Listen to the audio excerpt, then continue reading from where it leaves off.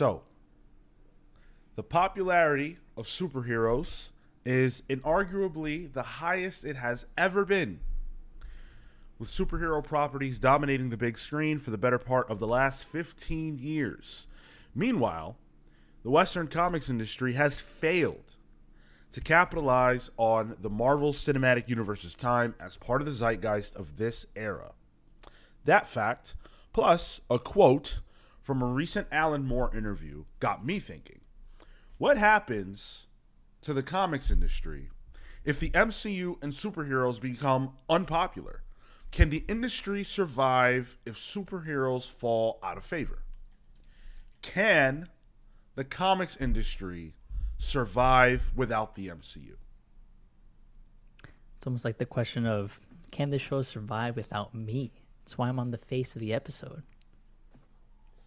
You know, Marco, we've done 364 of these, and I don't know that across the 6 years or 7 years that it took to produce all those episodes that anyone ever asked that question.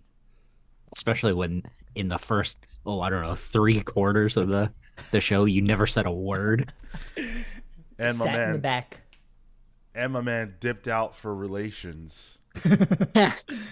So the answer to both of your questions, Sean, well, your question and then Marco's question is, yeah, it'll be fine. All right. I'll survive. Well, welcome to the show. Welcome to everybody that is watching us or listening to us live or otherwise. Appreciate you being here. We're going to dive right in. And I want to start with the Alan Moore quote. I referenced that this was partially inspired by a quote from Alan Moore. He did an interview with Newsarama, Games Radar, whatever we call them nowadays. I'm old school, so Newsarama to me. I didn't even know they were Games Radar. Yeah. They got absorbed, yeah, unfortunately. Oh, yeah. But it was an interview because Alan Moore has retired from comics. I don't know if you guys know that, but he officially retired. Yeah, and so he's in the novel space now. And in the interview, he refers to the comics medium as perfect. He says, the comics medium is perfect. It's sublime. The comic industry is a dysfunctional hellhole. Now, sounds right to me. Yeah. He says a lot of other things. I'm going to skip them. Read the interview if you're curious about the rest. It's great. Now, this question that I'm about to read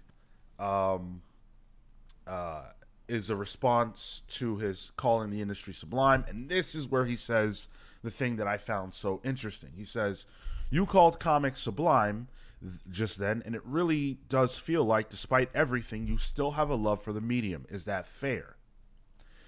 He said, absolutely. I hope that my love of it comes across. My love of Jack Kirby and many of the other artists and a couple of the writers of his generation. Now, I'm skipping. He said, the medium can do anything. Its potential is still almost completely untapped. So it was attempting to express my love of the medium, some of the wonderful people who worked in it, and to also express my horror at the fact that this little offshoot, the superhero genre, has become a monoculture that is in danger of taking down at least a considerable part of the comics medium with it when superhero movies finally aren't interesting. When that happens, my worry is that a lot of the comic shops won't be able to continue, and a lot of independent, interesting comics would perhaps not have outlets. So, Alan Moore is saying that because of the fact that superhero comics have gotten so popular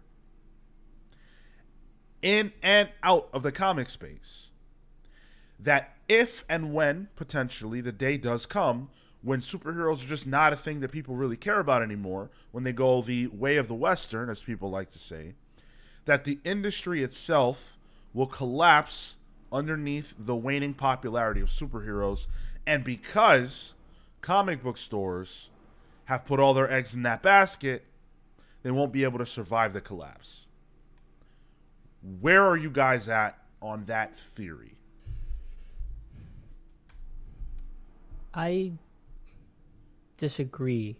I think there was a baseline prior to the superhero movies that sustain the industry and that baseline continues to, I don't think that there's a as direct correlation between the rise of MCU and readership in comics. I don't think and I appreciate the distinction you made earlier on Western comics, because the flow for manga, I believe, is very different, and those are much stronger correlated. There is a stronger correlation there, but I would say for Western comics, I don't know that MCU fans become comics fans. And anecdotal, but of the shops that we've potentially visited, like in Anyone Comics, those aren't necessarily, they don't have their eggs in that basket. And there was an article a few months ago now that we did a show on, where we were looking at the manga section of a book of a short, and then the other section was a bit more unruly, but the larger takeaway being manga is a larger makeup of that. So I don't feel like it would have that adverse effect. I think you'd lose Marvel fans, not comics fans. Yeah, I don't disagree with that. I think I think the overall implication there is that, like Marco said, that the movies create comics fans, and they don't. Because Flo Dameron says in the chat that the publishers put all their bags in the comic shop basket. That doesn't say what I thought it did. He clarified eggs, yeah. Oh yeah, well that still doesn't. It wasn't making the point I thought it was making. Oh, I read it and went, oh yeah, this will work. It didn't. The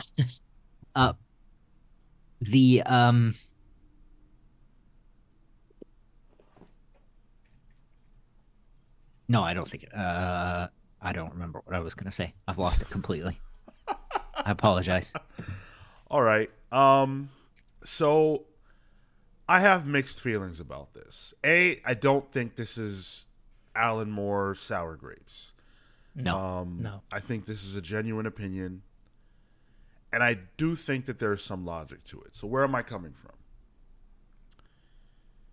In 2001, this is a wrestling analogy. In 2001, the WWE purchased WCW, their biggest and only real rival at the time, and after that, interest in wrestling had waned. A lot of the popularity was based on, young adults or pre-adolescent or pre-pubescent boys who then learned wrestling was fake and stopped watching. So wrestling fell out of the zeitgeist and ratings plummeted down.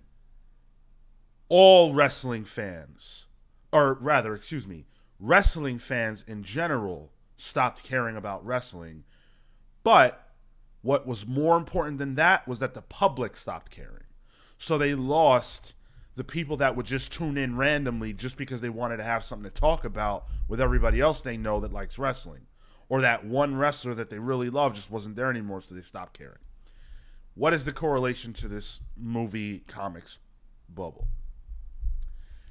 I think that there's a certain, hey, I love the fact that superheroes are so big and cool. I love superheroes. Superheroes are in. I'm reading these comics. Not because they're MCU fans. They found comics however they found them, just like we did. But because superheroes are so cool, they want to read them. But what happens when superheroes are not cool? Because we have seen a time when superheroes weren't necessarily that cool before. And so if that time does occur, if shops never get, because we agree that shops there is no such thing as, the MCU bump. And I'm saying we're using MCU right now, but we're talking about like comic book movies in general. We know that there's no long tail for that. Yes, you'll see it like when the Marvels comes out. There will probably be a small bump for Captain Marvel comics, Miss Marvel comics, that kind of jazz. But that won't even be there if the bubble pops. So you lose that, but then also is there a carryover to people who do read comics that just say, oh, wow, yeah, the bubble burst, Marvel's probably going to stop publishing anyway, I'm out of here. Or the speculator who says the movies aren't popular anymore, that means that whenever there's a, Thor 5, whoever the villain is for that issue number 1 isn't going to pop because there's no movie. I don't need to buy this stuff anymore. Who cares?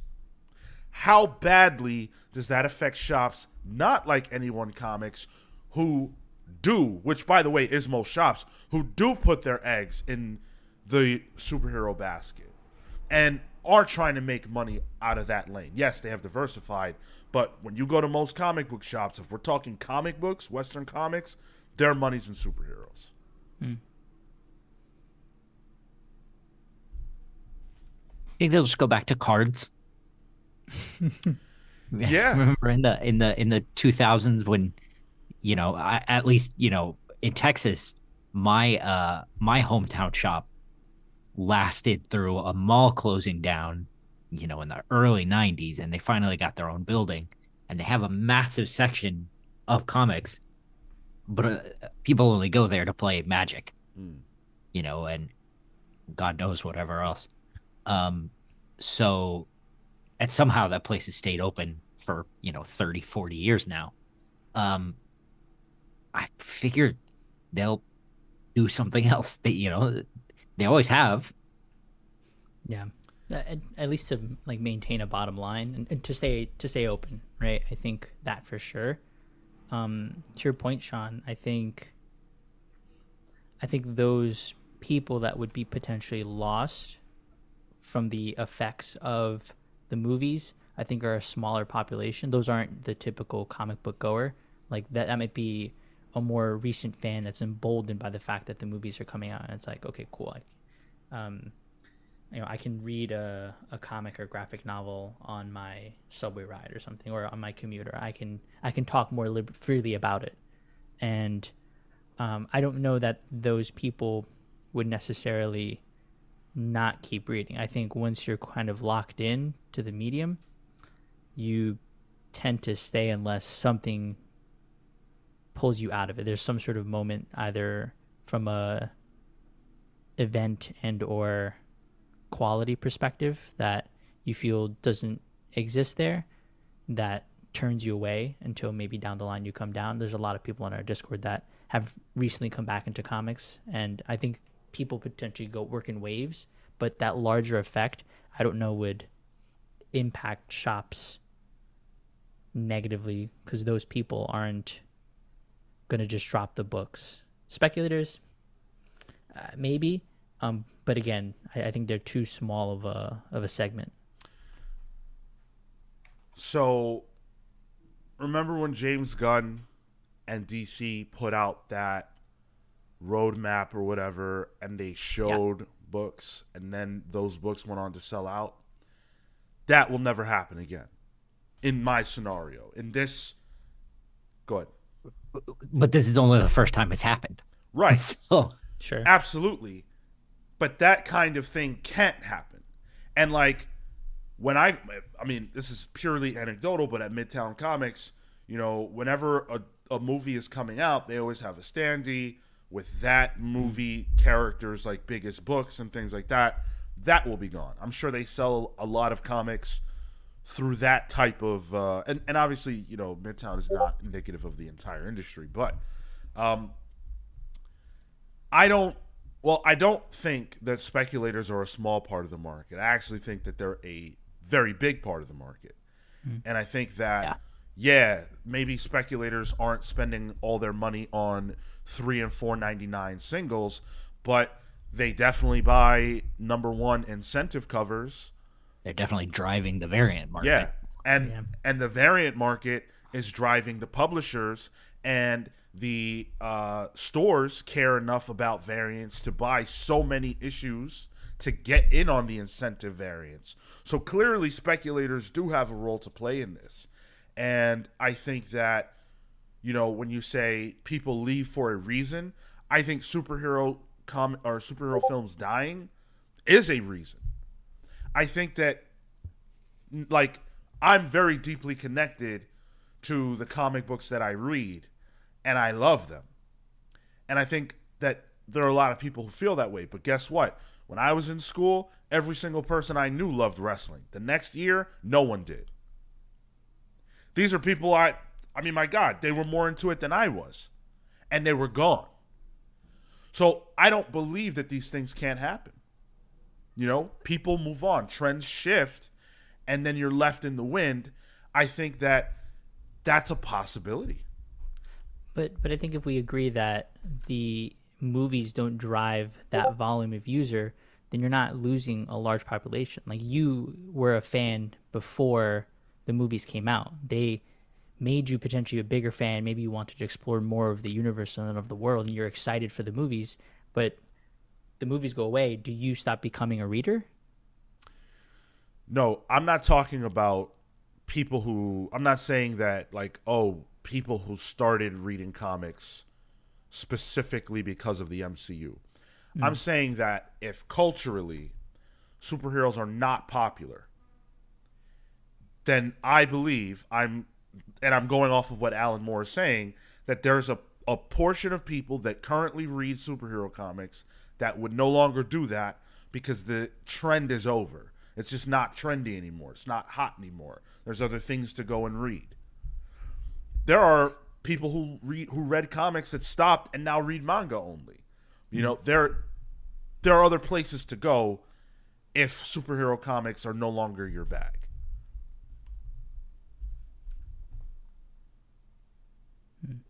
I think the publishers have done this to themselves too. You know, in this scenario, and set themselves up on this precipice that, you know, Alan Moore is talking about.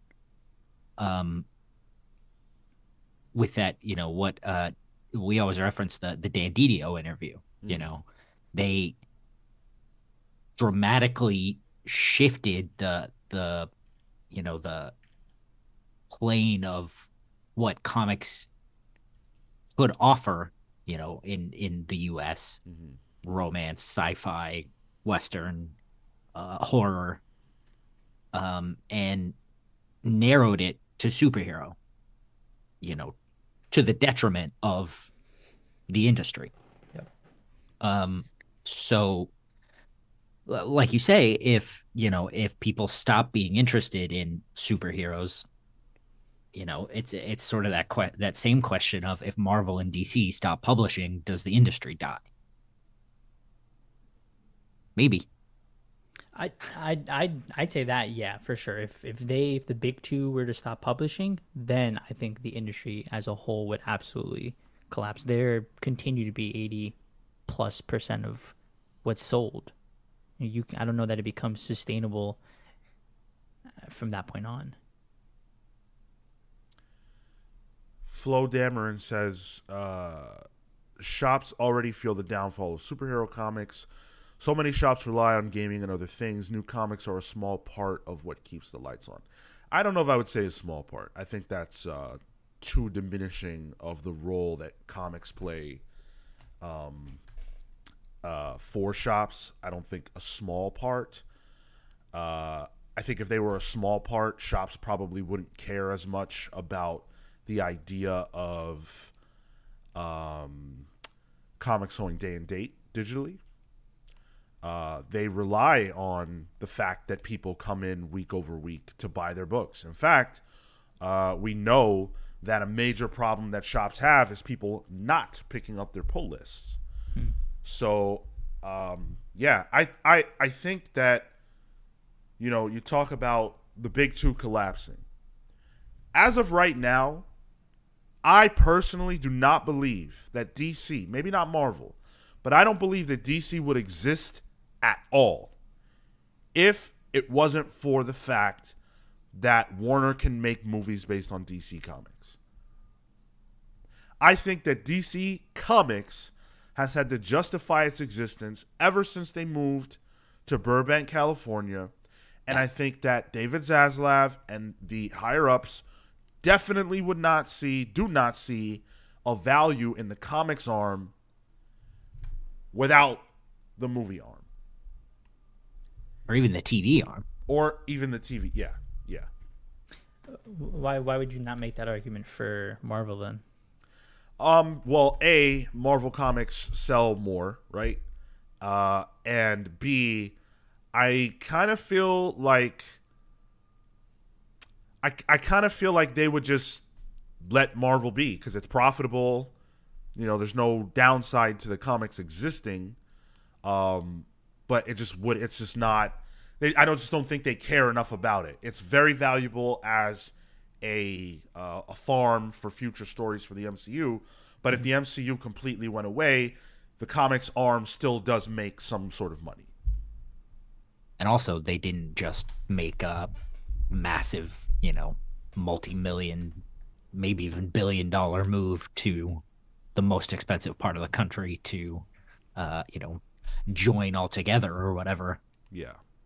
Their cheap stuff is still in the relatively cheap stuff section, That. Yeah, go ahead. Sorry. Yeah. I don't know, that doesn't feel salient to me, only because I feel like you'd have to apply the same logic to Marvel and to DC. Why? And that I don't see, like, I wouldn't see a difference between them needing to use the IP in the same way, them needing to use make movies about the characters in the same way. Like, they are thinking about the IPs in the same way, and so I would assume that applies to the way that they would want to retain the comics arm. But we already know for a fact that this is not my supposition. We already know for a fact that DC has had to argue for its own existence ever since they moved to Burbank because of that expensive office space. That's not my opinion. Yeah, but I don't think that necessarily means that, like, an unprofitable arm of a business has to argue its existence. I think that makes sense, but I don't think it's because they want to get rid of comics as a whole. It comes from that place of profitability, not from comics are not a medium we should explore. I never said that. I don't know where you're getting that from. All I was talking about was profitability. I was saying that because they moved to Burbank and because David Zaslav is only concerned with profits and doesn't give a care about the medium, if the movies were to go away and there was no farm and you couldn't have a James Gunn moment where he says, yeah, go buy these comics or whatever, then you're only looking at what the publishing arm of comics brings in against what it costs. And I don't know that DC would, or that Warner would find it worth it to continue publishing comics if they could never bank on making more money because of the movies, if that wasn't a factor. That's all I'm saying. And Marvel doesn't necessarily have that same problem because they didn't just move across the country and create a huge cost for themselves, and Marvel books sell better. But also argue that, and maybe Hound and Dan in the chat can back this up for me. I would also maybe argue that DC has sort of had different periods of who their audience is, whereas Marvel has sort of tended to have a little bit more, maybe narrower of a scope that they hit. DC, it's really easy to to picture like an older DC book to be targeted at a kid. Oh, Batman goes to space, how fun! Batman and Robin are in space. And then you sort of get into the more grim stuff that gradually that has grown with that particular audience. Whereas Marvel has tended to make more fully rounded characters, ostensibly since the 60s. They have done a better job of hitting their targets with the audience. Yeah, I don't know. Dan says I don't see the difference. And with Marco on this, I don't see the difference. Marvel sells more, but isn't a margin that makes a difference.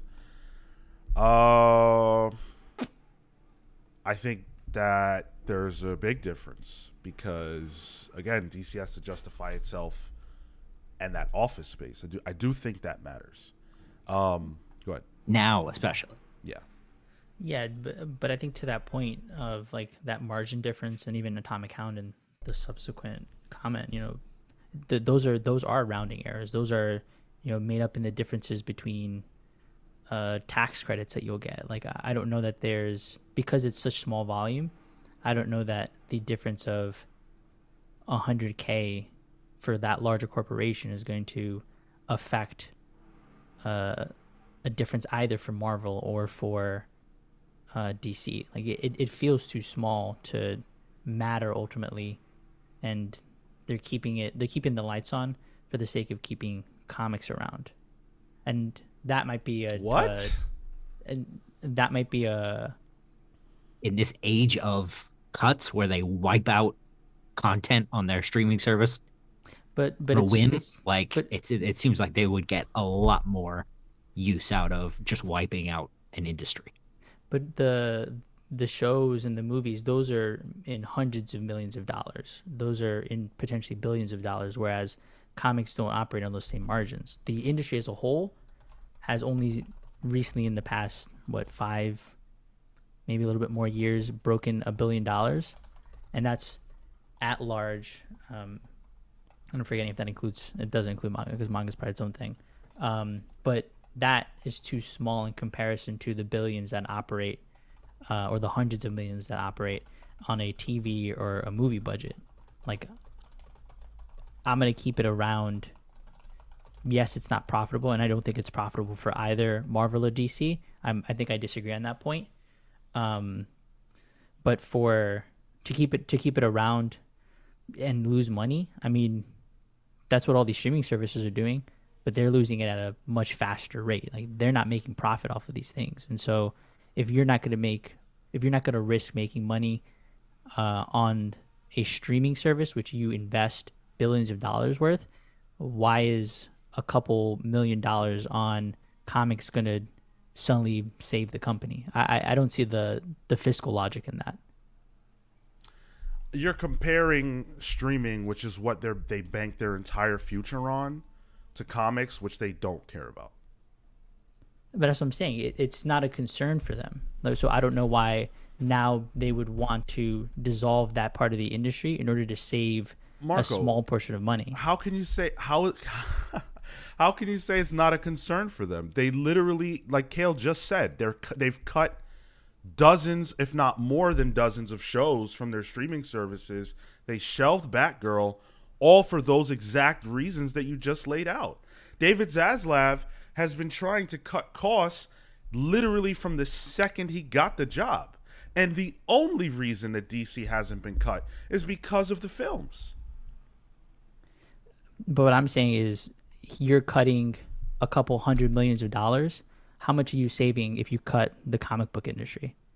Like, on their end, realistically, maybe $100 million, as opposed to the multitude of hundreds of millions, potentially upwards of $1 billion that you're going to save by cutting those larger films. Like, I think that makes more sense from a fiscal perspective. Yeah, it makes sense that they're cutting those things, because realistically, if I'm going to save if I'm going to cut an event, a couple $100K, that's pennies in the bucket for a corporation. But still, if they didn't care about it, they would cut it.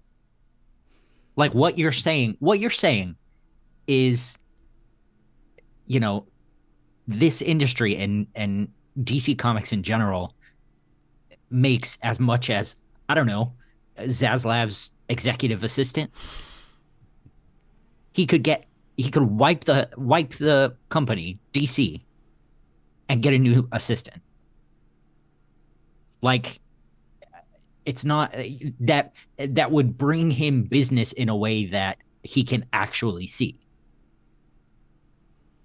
Like, do you think that shelving Westworld, for example, like not canceling the show, but taking it off of the streaming service Max, which is what they did as a cost-saving measure, do you think that was worth hundreds of millions of dollars? How much was the budget for that show? It doesn't matter because they already paid it. We're talking about it existing on streaming, not filming new episodes. Oh, I mean, if you got to take the cost into that account. Like they filmed it, right? They filmed it, and so they shelved it for the tax purpose of whatever they won or they got back on that. Yeah, that makes sense. They got back X number of dollars, probably upwards of millions, because they put the production costs already into it. That's how you get the taxes back, right? That's why they did it. They shelved them so they can get tax revenue back from that.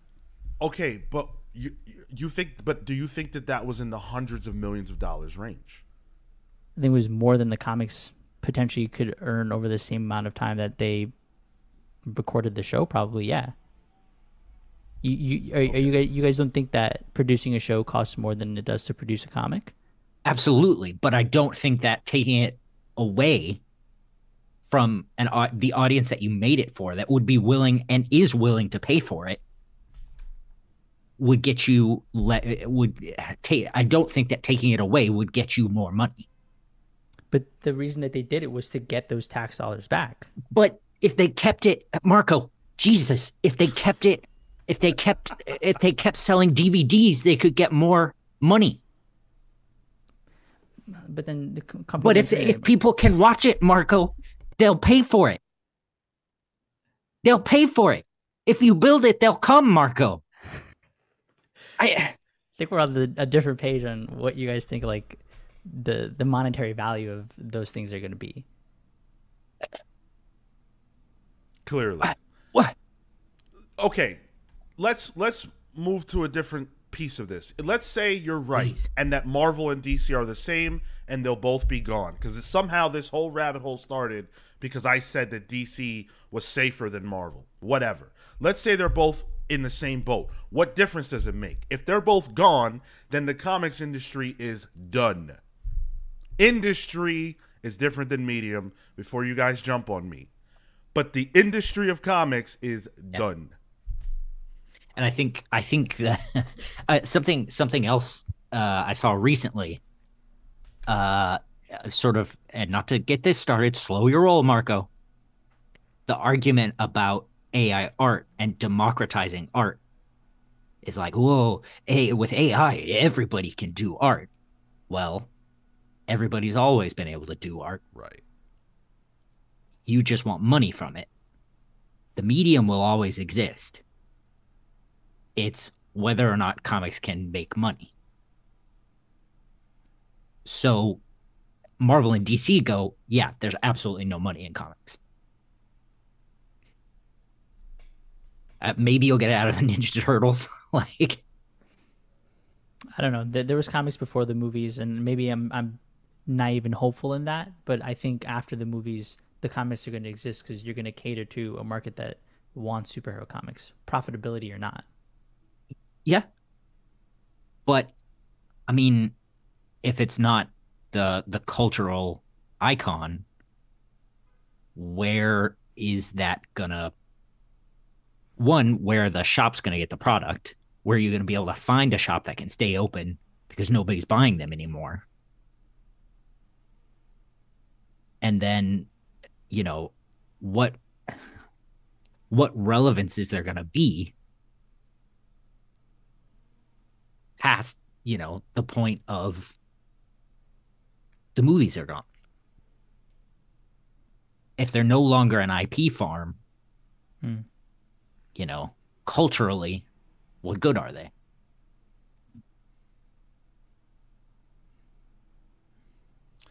Yeah, because they've been an IP farm from day one.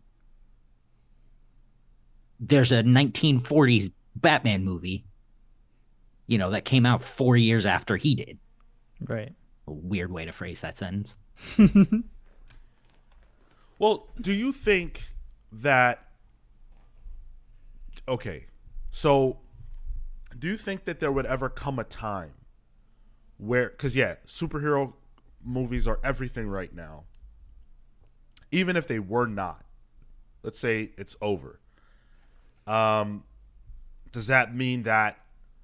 Are we looking at a world where a Batman movie comes out and it doesn't do very well? Are we looking at a world where a Spider-Man movie can't get over. Like, is that the is if that were to happen, if we got to that point where the audience cared so little that even Batman could not, break, I don't know, 500 million, 700 million, whatever. Is that the end of superhero comics or superhero characters as IP farms? And if so, what are we looking at after that? Like Kale said, I mean, there have always been adaptations of these characters. So if that were to just dry up and stop, then what are we looking at as an industry for the big two? I think Batman and Spider-Man go. Yeah, it's done. We just crumble it up, toss it in the bin. Like, I think you have to like really do a lot of just shrinkage. Like you have to consolidate to maybe just the Trinity if you want to keep publishing. Yeah, it'd be a shadow of what it once was.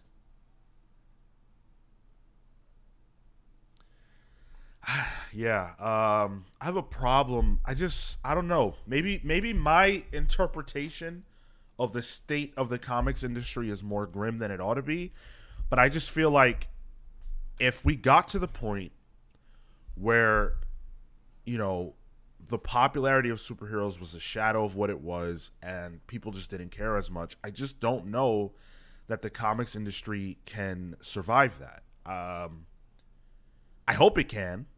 I would like for Alan Moore to be wrong. There's no joy in that idea. But, again, when I think about what happened to wrestling, it took wrestling 20 years to bounce back.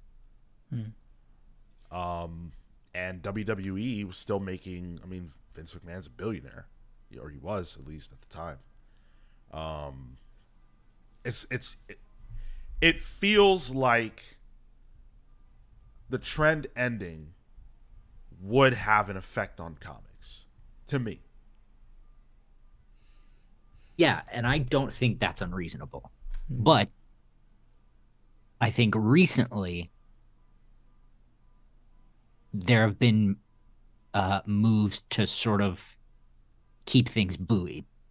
The smaller publishers, putting Marvel and DC aside, the smaller publishers going to Penguin Random House and Lunar, or the bigger distributors, to get comics into normal bookshops. I think the moves that have been made to sort of normalize this niche market outside of movie theaters will likely be the things that keep it alive. That's interesting. Yeah, I do. I think there are. I think that there are a lot of decisions that publishers outside of the big two can make to make themselves not need the big two as much, because I really don't. I personally don't think that any publisher can survive the collapse of the big two, because that's the industry going the way of the dodo. But that's your biggest. Go ahead. Sorry, go ahead.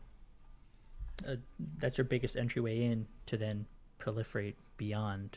Like if you're gonna pick up a book, 9 times out of 10 it's gonna be something with a superhero attached to it because it's an easy connotation, and then from there it's up to you to do your own exploring, unless somebody gives you a thing, whatever it might be. But still, I think it's that central river to split out into other streams.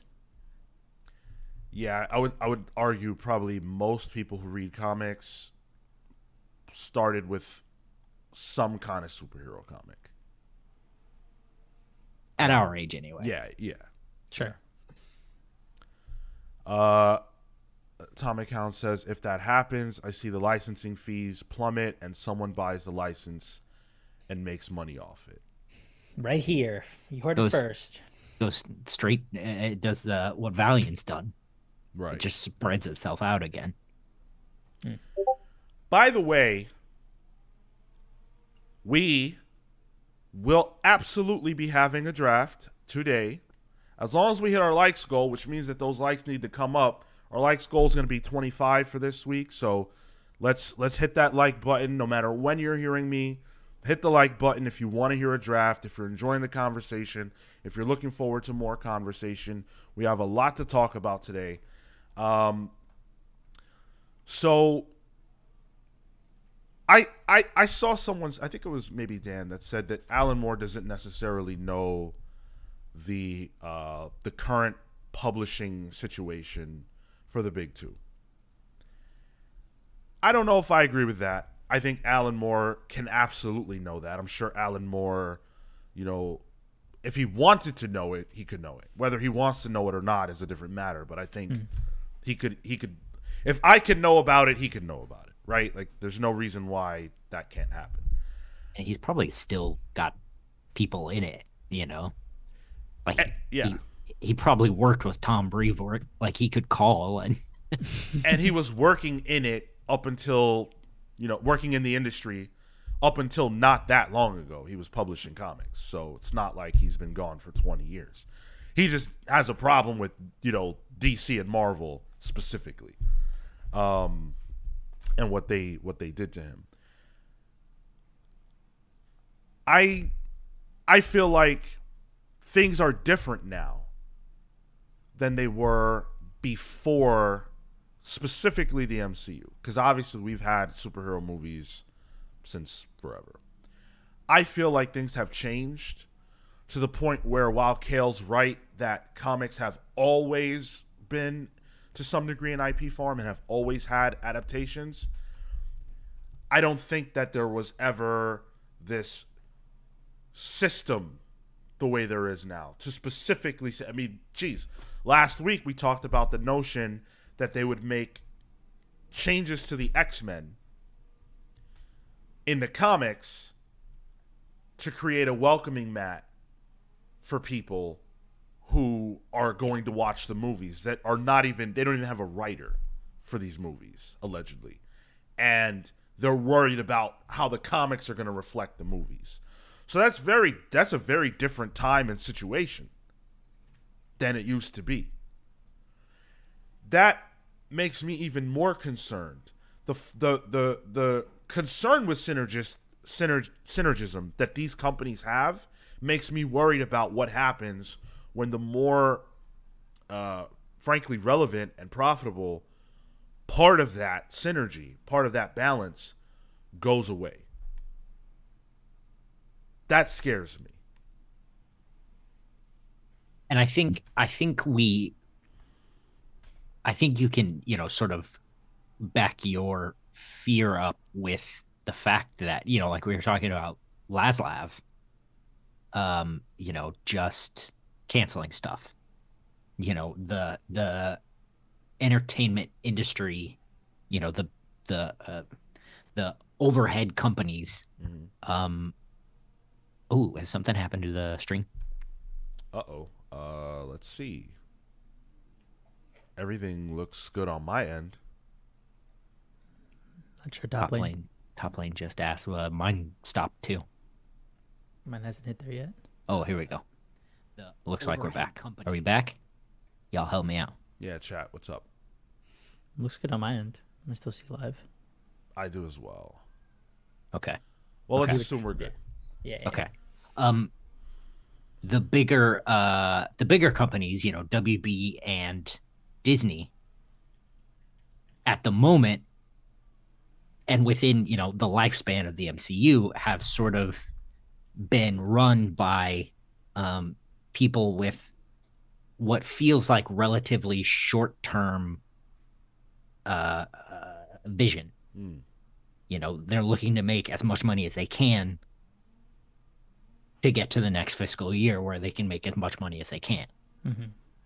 Whereas before, at least, in my limited viewpoint of the industry, we've got Rob F in the chat who's echoed a few things that have been said, but this is just sort of the most concise one at the moment. He says you're focusing on movies, but you're forgetting merchandising and licensing. DC Comics is under DC Entertainment, and WB categorizes comics as merchandise. Um, what I would argue is previously DC especially made a ton of money on toys. Mm-hmm. And that feels like it's sort of gone the way of the dodo. Um, you can get a couple of Batman toys. They put out some toys that are out. The McFarlane stuff, right? Don't they have a? Yeah, but who are they? Who are they marketed to? Older collectors. When I was a kid, you could get a Batman figure with a different costume. He had a cool accessory, and then you could get a villain that didn't make any sense, but man, there he was. You know.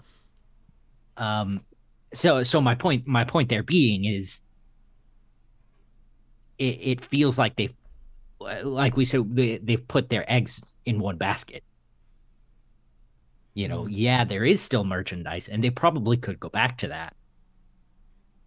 But will that be enough to sustain the damage that they've done with the films, assuming all this goes tits up?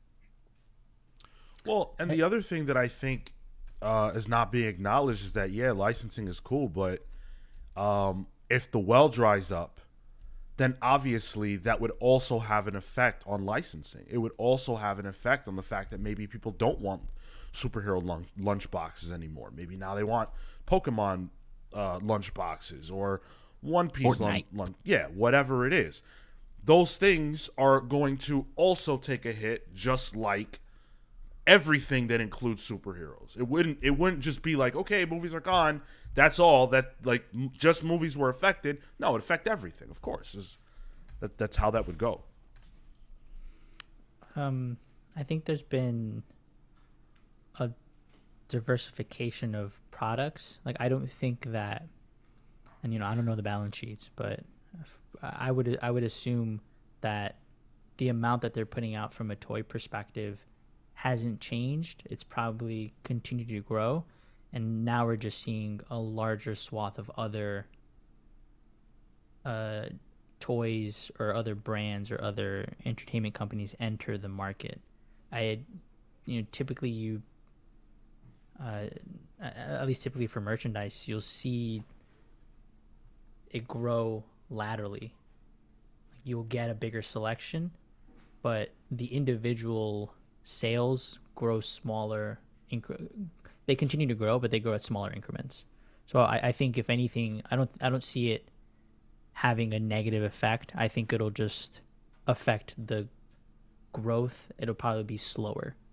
It wouldn't necessarily stop or fall. So you're saying that if superhero movies stop being popular, that the other sections would not see an impact? I think I think across the board it'll continue to grow. It's just whether or not the speed at which they grow happens faster or slower. So I think the other, let's say, characters outside of Warner Brother characters would probably see an increase in the speed at which they're growing, but for DC it'd probably be a slowing of how much they're growing. I think, to Kale's point, right, because the next year is always about profitability and getting that to that next earnings, you're almost always seeing a upward trajectory. It's just about how fast you're getting to that point.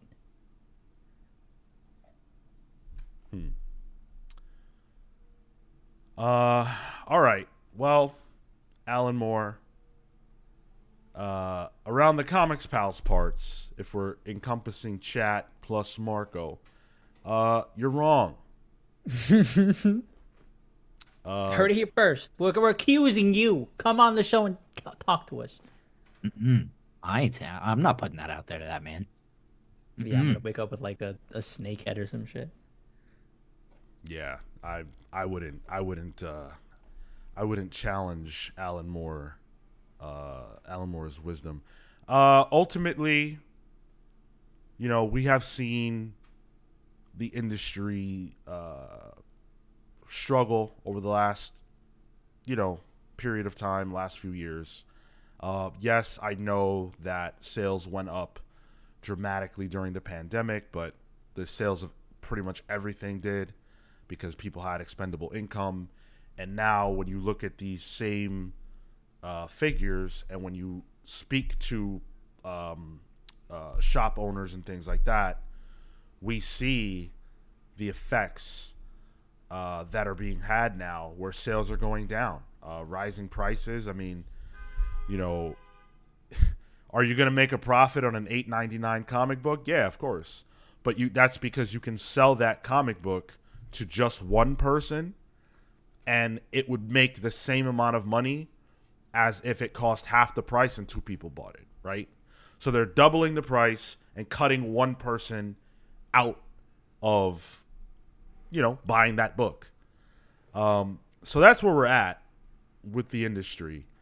And I don't personally feel like an industry in that situation can sustain a blow like the films no longer being something that people care about. I do think that there has been a wagon hitching that's occurred. Not on the part of the creators or anybody, but the people who make the big decisions at these publishers, but also above them. And that concerns me greatly. It wasn't even a year ago where we were very concerned about the future of DC as a whole. Because of the fact that they might get sold. We were worried about that. We did at least one episode about it. So I have concerns, but I hope that they're not I do hope that they're unfounded. I'm positive. Think we'll make it. I've never been positive.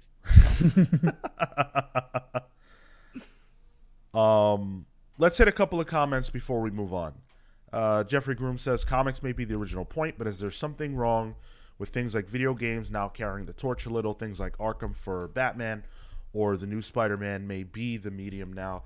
I think it's the same, kind of diversification that we've seen where, hey, Spider-Man is super popular in the films and television and comics. Yeah, there should be a video game, and yeah, it's going to be huge. That makes sense to me. But, Spider-Man 1, Sony's Marvel Spider-Man 1, I'm pretty sure was the best-selling video game for the PlayStation 4 that was an exclusive game to PS4. That's probably bumped by the fact that there's Spider-Man movies at the same time that people are watching. If there aren't, I don't think that Spider-Man beats God of War and Uncharted and these other super popular game IP that Sony has. I think there's a connection between the films being so hot and the video games and other things that aren't comics being so hot. Yeah, I don't know that they're going to be the medium, but I think they're taking advantage of the fact that it's in the zeitgeist, and there's a name recognition there that probably helps to boost sales. Yeah.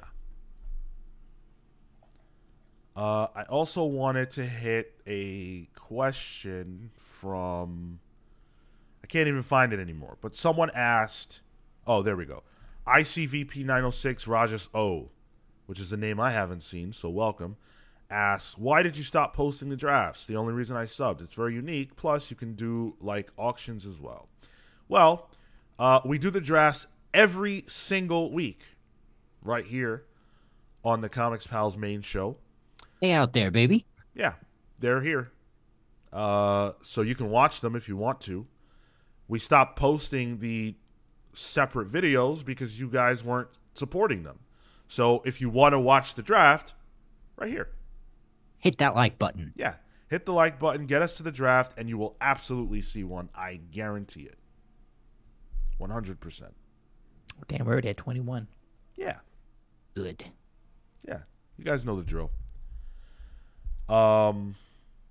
Any other comments you wanted to shout out? Jeffrey says that the Sony Spider-Man was a mild story too, which I think while I think the movies always creates awareness, the strength of the games carries themselves, which was something I was going to point out too with Spider-Man was, even if, and I think this might have been the case with like the Spider-Man 2 game way back in the day, even if the films weren't coming out, the strength of those games, alone, eventually they would, climb the charts. Would they top God of War? Would they, I'm not sure, but I think they would stand the test of time. Yeah, and games are certainly judged by their own metric. All I was talking about was just that simple fact of, yes, it would still be popular. Would it have been the best-selling PS4 exclusive? Right. That I don't know about. Yeah, for sure. With that.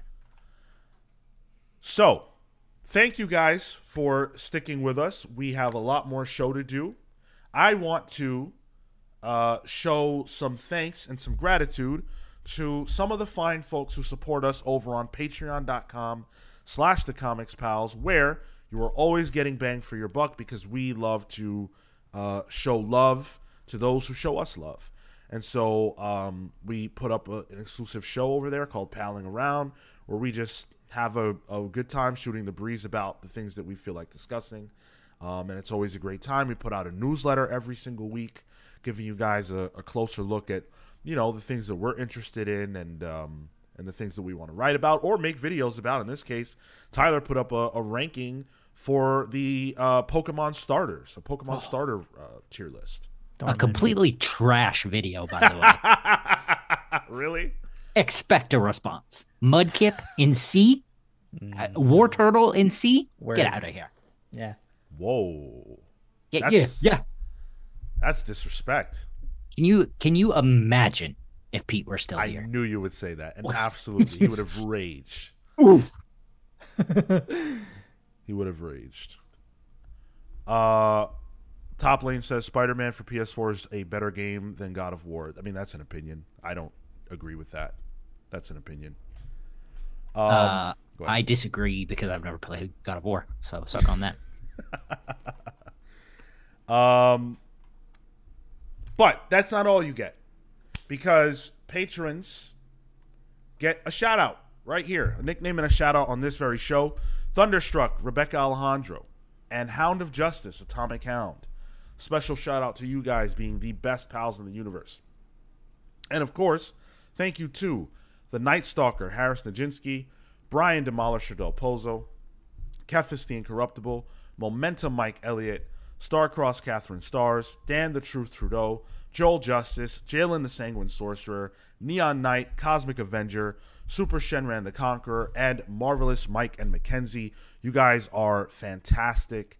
Thank you so much for all the support. We really appreciate you. If you want to watch this show live, which, as we mentioned, is the place where you can catch the draft and all the other fun things that we do, it's every single Saturday at 10:15 a.m. Eastern, Thursdays at 6 p.m. Eastern for Pals Pulls, which you can vote in the listener pick poll and influence the books that we read by heading on over to youtube.com/thecomicspals, hitting the community tab, and casting your vote. Right now, Birds of Prey is winning the poll. Birds of Prey number 2.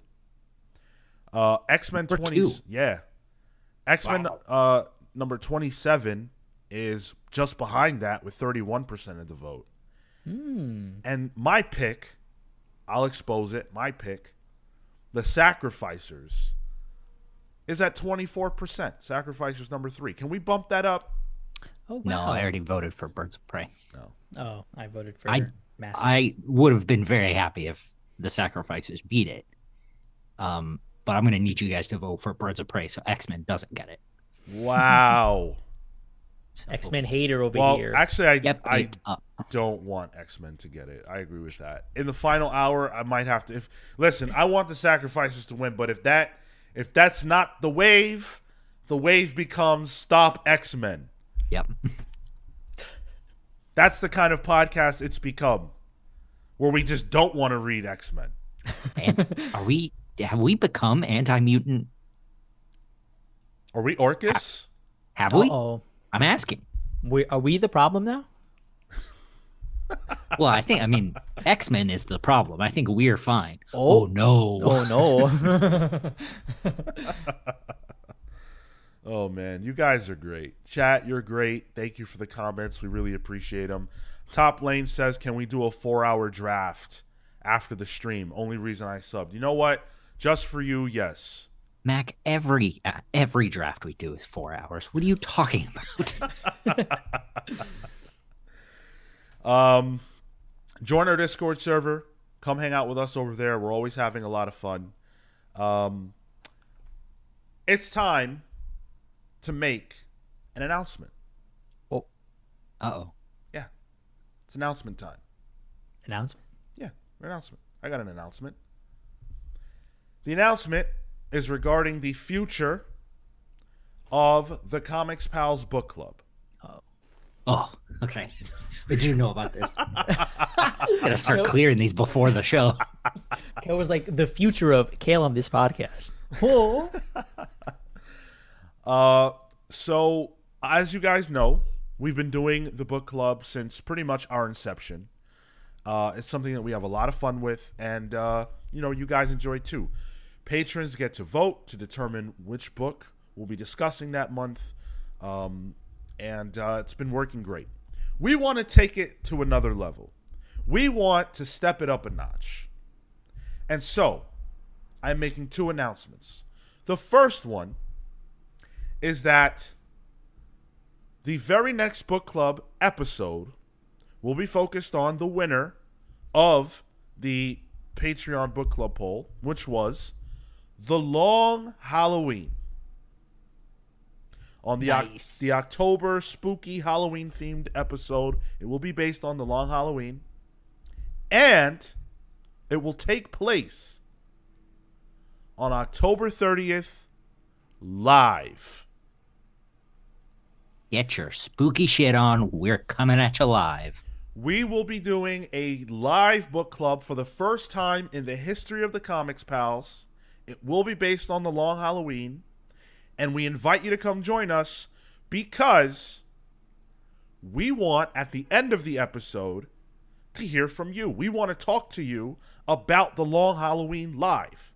So we'll do the book club, and then we're going to have a talk back with you guys about your thoughts on not only the book, but our conversation about it. So that's October 30th, live book club for The Long Halloween. We'll talk about it a lot more going forward. We think it's going to be a lot of fun. Come join us for that. Catherine Stars in the chat, costume stream. You got it. I'm going to do it. I don't care about you jokers. No, I won't be the Joker for sure. Oh, well, there you go. I won't be wearing a costume. Lame. I don't I am lame. I don't disagree. I never claimed to be anything but that. Hey, fair enough. Dan Trudeau says, I'm friends with a lot of mutants. Well, you consider me a friend, right? Uh-oh. He said earlier, you guys don't hate mutants. You just really love regular people. Right. Oh my god. That's wild. We've got some listener comments to tackle, so we're gonna shift. Oh no. I'm sorry. No. Oh, you said 2. Yeah, there were 2. Yeah. Well, the 2 What announcements. I don't know how that just happened. You saw that, right? Yeah, I didn't do that. I don't know how that happened. What the hell? Kill what? I don't know. I did it the other day too. I think you can. What the hell? Oh! That's nuts. Wait, can I do that too? I think it might be a new Mac feature. They just did an update, and Damn. I don't know what the. Oh! How do I turn that off? Kale's making some very cool things happen on the Zoom call right now. So if you're not watching, you can't see it. But like, he puts his thumbs up, and there are sparks behind him. That was just caught us off guard. I don't even know. Can the chat see this? I don't even know if the chat can see it. Surely, yeah, we're Okay, they recording. can. Also. Yeah, yeah, they can. yeah. Okay. Can you do like a sad face? What happens? I don't. I mean, that's my normal face. So Nothing. the other thing I want to talk about though is a little event called New York Comic Con. Oh. New York Comic Con will be taking place this year between October 12th and 15th. And your boys will be there. Well, unfortunately, 3 out of 4 of your boys. You know, Yeah. Kale. Tyler couldn't make it. Sorry. I'm gonna be late. Right. So the way that works for us, because a lot of you are sort of have joined us within the last year, the way that works for us is we go to Comic-Con because we live in New York. Marco, Tyler, and I live in New York. And we're going to be doing a lot of content live or from the show floor. There will be interviews with creators. I mean, if you guys look at the list of creators that are going to be at New York Comic Con, it is absolutely mind-blowing. Yeah, stacked. I'm going to rattle off some names that will be there. I'm not saying these are people we will get, but these will be people that will be there. Jeff Johns, Rick Remender, Dan Slott, Tom King, Scott Snyder, Greg Capullo, James Tinian, Tula Lotay. I've never seen her before. Oh yeah. Yeah, Tula Lotay is going to be there. Yeah. Oh, It's super cool. Gonna get a. Damn. The biggest thing aside from planning who to interview is who do I get a sketch of from this year? Damn, dude. I was thinking about it because I've never done it before, but it's so expensive. Yo, just like give him, just throw $300 at him. Excuse me, money bags. Just throw $300 at them. Marco goes so hard about tax write-offs because he's got all this money. That's the only way you can get them. Dude, what did I tell you? This is the only Beast toy I have. This is the only toy I have, and it was given to me by Tyler. Do you know why? Because I spent so much damn money on comics. I can't afford to give Tula Lotay $300 because I just spent fucking $300 on Ultimate Invasion. Yep. I can't do it. The X-Men cost too much. Yep. I've spent $300 on X-Men books this year. Alone. Yep. Alone. Yep. It's unreal. But yeah, so we plan to have a lot of fun at New York Comic Con, and we hope that you guys will join us for that. For those of you who will be there at the event, we would love to hang out. We'll be very busy, but if you see us, feel free to come up and say hello if that's your thing, if you're cool with that. We're comfortable with fist bumps. We're comfortable with, general hellos. And who knows, if there are enough of you that reach out beforehand, maybe we'll set up some kind of meetup or something like that. Ooh, that could be cool. Yeah. So if you have plans of being at New York Comic Con, just hit our line. We're happy to set stuff up. So Well, that's interesting. Toppling in the chat said they're doing digital tickets for the show. What does that mean? Probably just a stream, right? yeah, I'm pretty sure it's like the dome, the fan dome thing, Oh, Gotcha. like where you get to watch the live, panels and jazz like that. I would imagine. There's probably some kind of swag associated with it as well. Yeah. But if you won't be there live, our social medias are going to be blowing up with stuff. You'll see pictures of us. You'll see cosplay, snippets of our interviews potentially. And if we're really good at our jobs, you might even be able to watch interviews that we did that day on youtube.com/thecomicspals that day. and listen, we only recently got good at our jobs, but like we got real good at our jobs. Production output's good. So New York Comic Con is going to be a lot of fun. Looking forward to it. Yeah. For sure. Chat, tell us which cosplay we should be on the lookout for. I am making it my mission this year, for the first time ever, to take a picture with every single Jean Grey that I see. Nice. That's what I'm going to try to do. Okay. You're gonna All get 4 pictures. Are you kidding? I'm going to get 400 pictures. No, I see Jean Greys all the time. I just never. First of all, I don't have time to stop them. But also, like, do I want to stop every Jean Grey? I haven't before. I'm gonna try this year. All right. Get some content. I hate stopping people to ask if I can take a picture of their costume. It feels so weird. It does. Toplane says avoid every single Batman who laughs. I'm gonna take a picture of every single Batman who laughs just for you, Toplane. Oh man, you're gonna have to pick one. Yeah, it's gonna be a lot. I'm gonna stop my Tom King interview mid talk because I'm gonna need to take a picture with the Batman who laughs.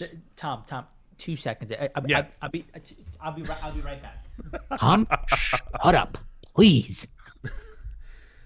Hendrik Perry in the chat says y'all should try and draft a team of 5 based on cosplays you find. That is a brilliant idea. Oh, that's not good. bad. That is a brilliant idea, bad. Hendrik Perry. You know what you just did? You just made yourself, or made that comment the comment of the week. That's the best comment of this stream. I love it. And you also gave us content for the week after Comic-Con. Appreciate it. That's less mental stress I have to exert. But let's shift gears because we've got some listener comments to get to.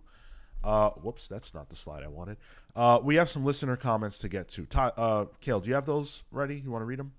I sure do, and I'm Kale. Joel Justice on YouTube says, I think a Jonathan Hickman's Spider-Man book will be great. I think Spider-Man needs a big change, so it's great to see that happening in Ultimate Spider-Man #1. I think the Marco Cicchetto art will also be good for the series because Marvel typically picks the same artist time and time again for Spider-Man. So I'm glad that the art will be different than a Bagley or a Romita Jr. Ugh, your mouth to God's ears. I think Cicchetto's art provides a lot for the Ultimate Universe. So overall, I'm excited for the new Ultimate Spider-Man series. Nice. Yeah. I remember we chatted a little bit about it being down, or I think in chat at least while I was there. Yeah. Hype that you're excited for, bud. I'm pretty hyped for Ultimate Spider-Man. I think Ultimate Spider-Man from Hickman and Cicchetto, that is a tremendous creative team. I think Cicchetto can definitely draw Spider-Man very, very well, as we've seen many times before. And Hickman can write Spider-Man. We don't know what human or otherwise will be in the costume. But I think with a creative team that solid, you really can't go wrong. So I'm more excited for that than Ultimate Universe #1, for sure, which we're going to talk about shortly. Yeah. Yeah. Classy asking the big questions. Hope Chad Paul is in the Spider-Man comic.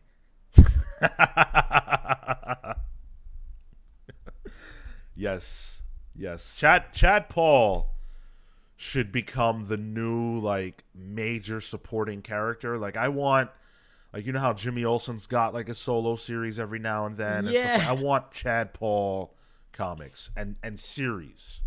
Oh, all he does is expensive dinners with superhero wives or partners. That's his whole thing. Yeah, he cock blocks every single superhero. Yeah. Men, women, it doesn't matter. And he's just a genuinely good guy. He's legit just a good dude, but he's definitely taking your wife out. He might even take your man out. Yep. Absolutely. And then when they get home from the date, the partner's like, "Hey, how come you can't be more like Chad?" Chad takes me out to the ballet. Yep. Chad Paul, I'm coining it now. Chad Paul is every Marvel wife's emotional friend. Oh, the one that they run to and be like, it's just been really tough recently, and I don't know. Is it, you got to sit down, you got to have a good conversation with him, really reassuring hand on the shoulder. And what's worse is he's different for every wife. So for Mary Jane, he's Chad Paul, and he's Chad Paul as we know him. But for Sue Storm, he's Namor. Oh yeah. Oh yeah. Oh yeah. And he tells Jessica Jones, listen, Luke's busy. He's the mayor now. You know, it's hard for him, but it's all right. I'm here. I don't mind hanging out with you and the baby. It's okay. We can go to the park together. We can put the baby down for a nap, and then you and I mean, we can just Netflix and chill. No big deal. And your needs are valid, you know? Yo. Oh, man. Chad Paul, the emotional friend. The emotional cuck. Marvel 2024, next event. Hell yeah. Hit that next one for me, Kale. You got it. Langston Brown on YouTube. Great episode. Thanks. Do you gents know of any comics where the villains you guys didn't rank at the top have great stories? So he's referring to the DC villains ranking that you guys did a couple of weeks back. And he's asking which villains weren't in the top echelon, the upper echelon, that actually also have great stories that people should be aware of. Does anything jump out to you? So I'm looking at it now. I actually queued up the final tier. I could send it to you guys in the Discord real quick. I got it. Oh, you do? Okay. I don't think I've ever read a Mr. Mixelspitalik story. Is Emperor Joker run by him? Do you guys know the old Superman Batman title? I never read that. That's the only one that comes off the top of my head. But we have Dr. Light and Maxwell Lord. There, I would say Identity Crisis. Which Maxwell Lord isn't in, but the leading up to Infinite Crisis, from Identity Crisis to Infinite, there's a really good sort of turn for Maxwell Lord where he is like revealed to be a pretty massive villain, despite being like a really intense background character and helper figure in the 80s. And Dr. Light, like I said, Identity Crisis. Nothing since then, really, but first of all, I had it full screen, the episode where you guys discussed this, and then I unfull screened it, and the whole chat was saying, Kite Man S tier and things like that, and I was like, oh my god, what the hell's going on? No, Kite Man is not S tier. Y'all sorry. Crazy. Y'all crazy. I think just to answer the question real quick, I think you can look to the one Bad Day books for some of the Batman villains. Like I think the Clayface one was great, Bane one was cool, the Riddler one was probably the most celebrated of them all. The Penguin one was solid. I think that Peacemaker Tries Hard, which is an ongoing or limited series that's happening right now by Kyle Starks, that's pretty good.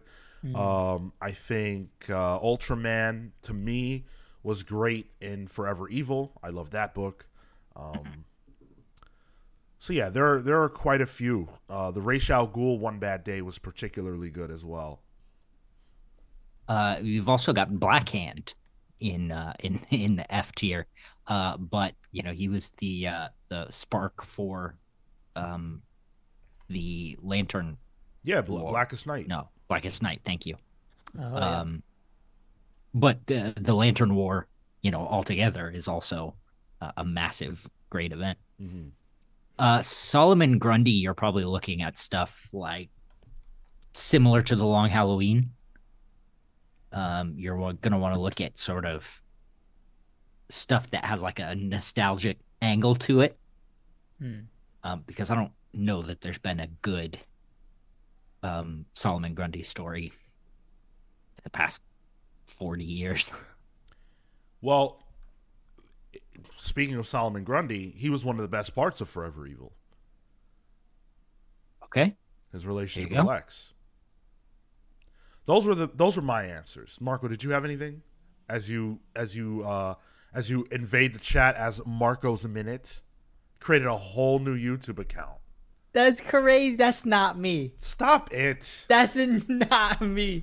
The only thing that Oh, I'm that sorry. I can- CW Gordon's right. That was Bizarro. My fault. You're right. Oh yeah.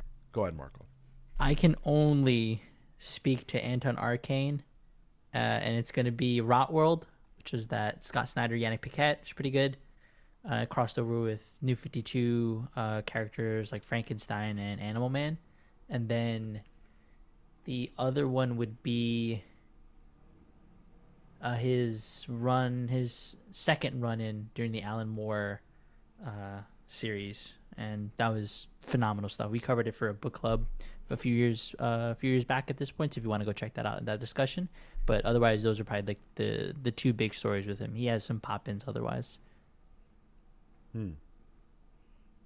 Yeah, so I mean that's a pretty solid list to start with, and I'm sure that if we really put our heads together, we could probably rattle off something for almost every one of these characters. But I think that's a good place to start. Except Giganta. And what happened to Hush? Hush wasn't on this list. Damn. Oh yeah. Yeah, he only did a few. Yeah. Well, yeah, I guess Like you can't have each. everybody. Yeah. You know, as the whole thing took an hour and a quarter. Yeah. Well, speaking of hours, we're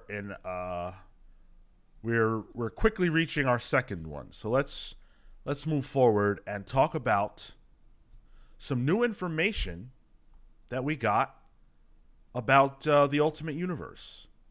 And unfortunately, I don't have a slide for that. So we'll have to live without it. So this past Thursday, we reviewed Ultimate Invasion number 4. And we won't spoil it. If you haven't gotten the chance to read it, that's cool. No worries. We weren't thrilled with it, to say the least. That's fair. Yeah.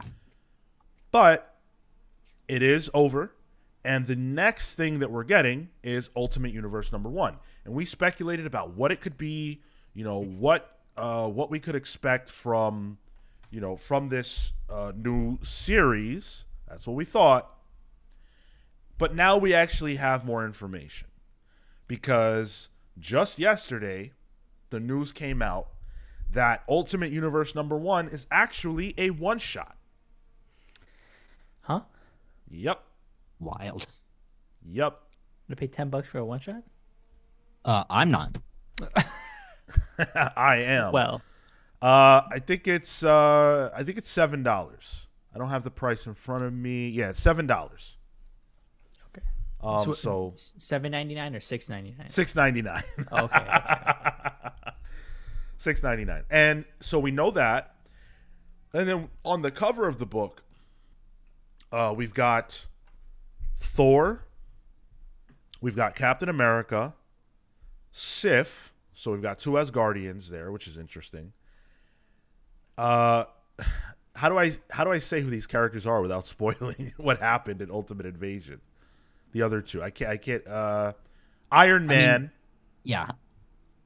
and Doom, ostensibly. Doom. Yeah, Yeah. that's the team. Mhm. Does that feel weird for an Ultimate book? So that's the key question, right? Is these characters themselves weird? Yes. Why are they together? Is this the Ultimates? We don't even know. It could be. Doom? Did you get to read it? The last issue? Mm-hmm. Yeah. But like, because I don't have context for like where he would exist in the larger Ultimate Universe. If you read the last issue, then you should know exactly who this is and why this makes sense. Because he's in it, and we know who he is. I don't want to spoil it, but Yeah. Doom was in the old universe, but not this Doom. Yeah. So I guess to sort of answer your question in a roundabout way, yes, it's weird that Doom would be on the Avengers essentially. In general, yeah. Right. Yeah. Okay. Do you guys think this is the Ultimates? No. It feels too disparate. I think it might be the start of it, but I don't think it will be the one. Because, sorry, Marco, go ahead. No, go for it. Go for it. The other cover that we saw had characters in silhouette. And we saw Thor, we saw Iron Man, we saw Cap, but we also saw two other characters who looked to me like a Spider-Man, probably a Black Panther, and maybe someone else. But they're not here. We don't see them here. And the preview pages that we got, which are pretty cool and you should check them out, they don't show them either. So, frankly, I'm left almost as confused as I was when I read Ultimate Invasion #4 by this list of characters. I am not any more excited about this now that I know it's a one-shot than I was before. What I can say, though, is that the art is absolutely phenomenal. This is 100%, in my mind, the best that we have ever seen from Caselli. He's on fire. Yeah, this is good stuff. Yeah. Like, unbelievable. Unbelievable. I'm sorry I don't have an image for you guys, but it does look great. I encourage you to go, look for yourselves as you hear this.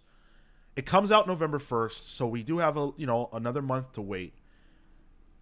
But man, this being a one shot just sunk my sails.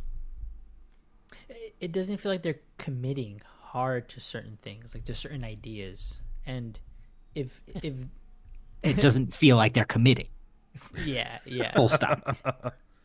And that's a shame, because if it again, like, I've not experienced the Ultimate Universe, but from people in the Discord, people in chat, from you guys, just like that osmosis, there's such a love and nostalgia for it, that this doesn't feel like it's servicing even the crowd that it would need to. Yeah. Yeah. At best, this feels like a Jonathan Hickman cult. A Hickman cult follower, Even that, like a one shot. Yeah, that's unfortunate. It really is. I don't get it. Harris says might be the Ultimate Illuminati. I feel like we saw the Ultimate Illuminati at the end of Ultimate Invasion.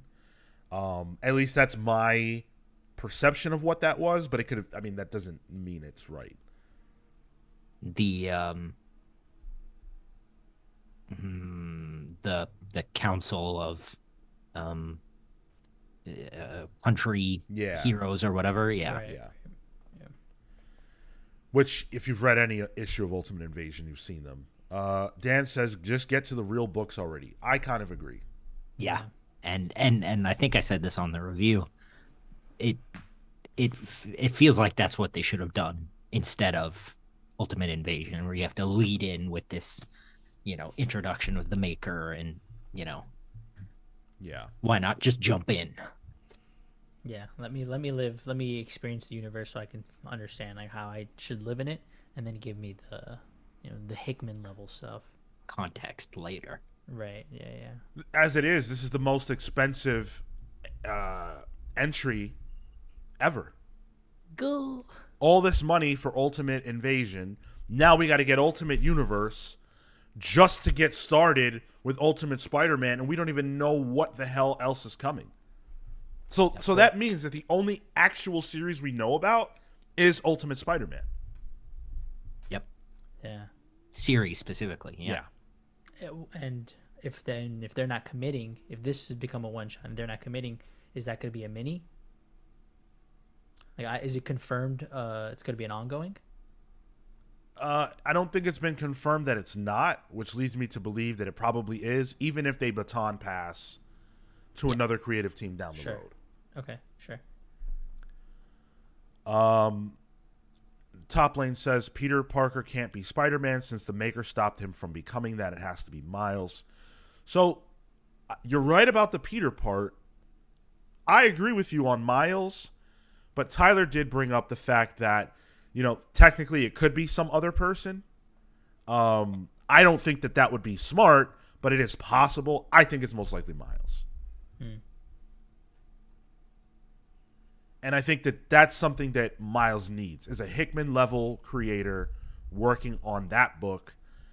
That will give Miles the proper bump. The problem is, in my mind, it can't be the Miles that we know. The Miles we know and love is in, you know, the 616. Yeah. This is going to be a new, you know, it'll be Miles, but it'll be some version of him that exists over here.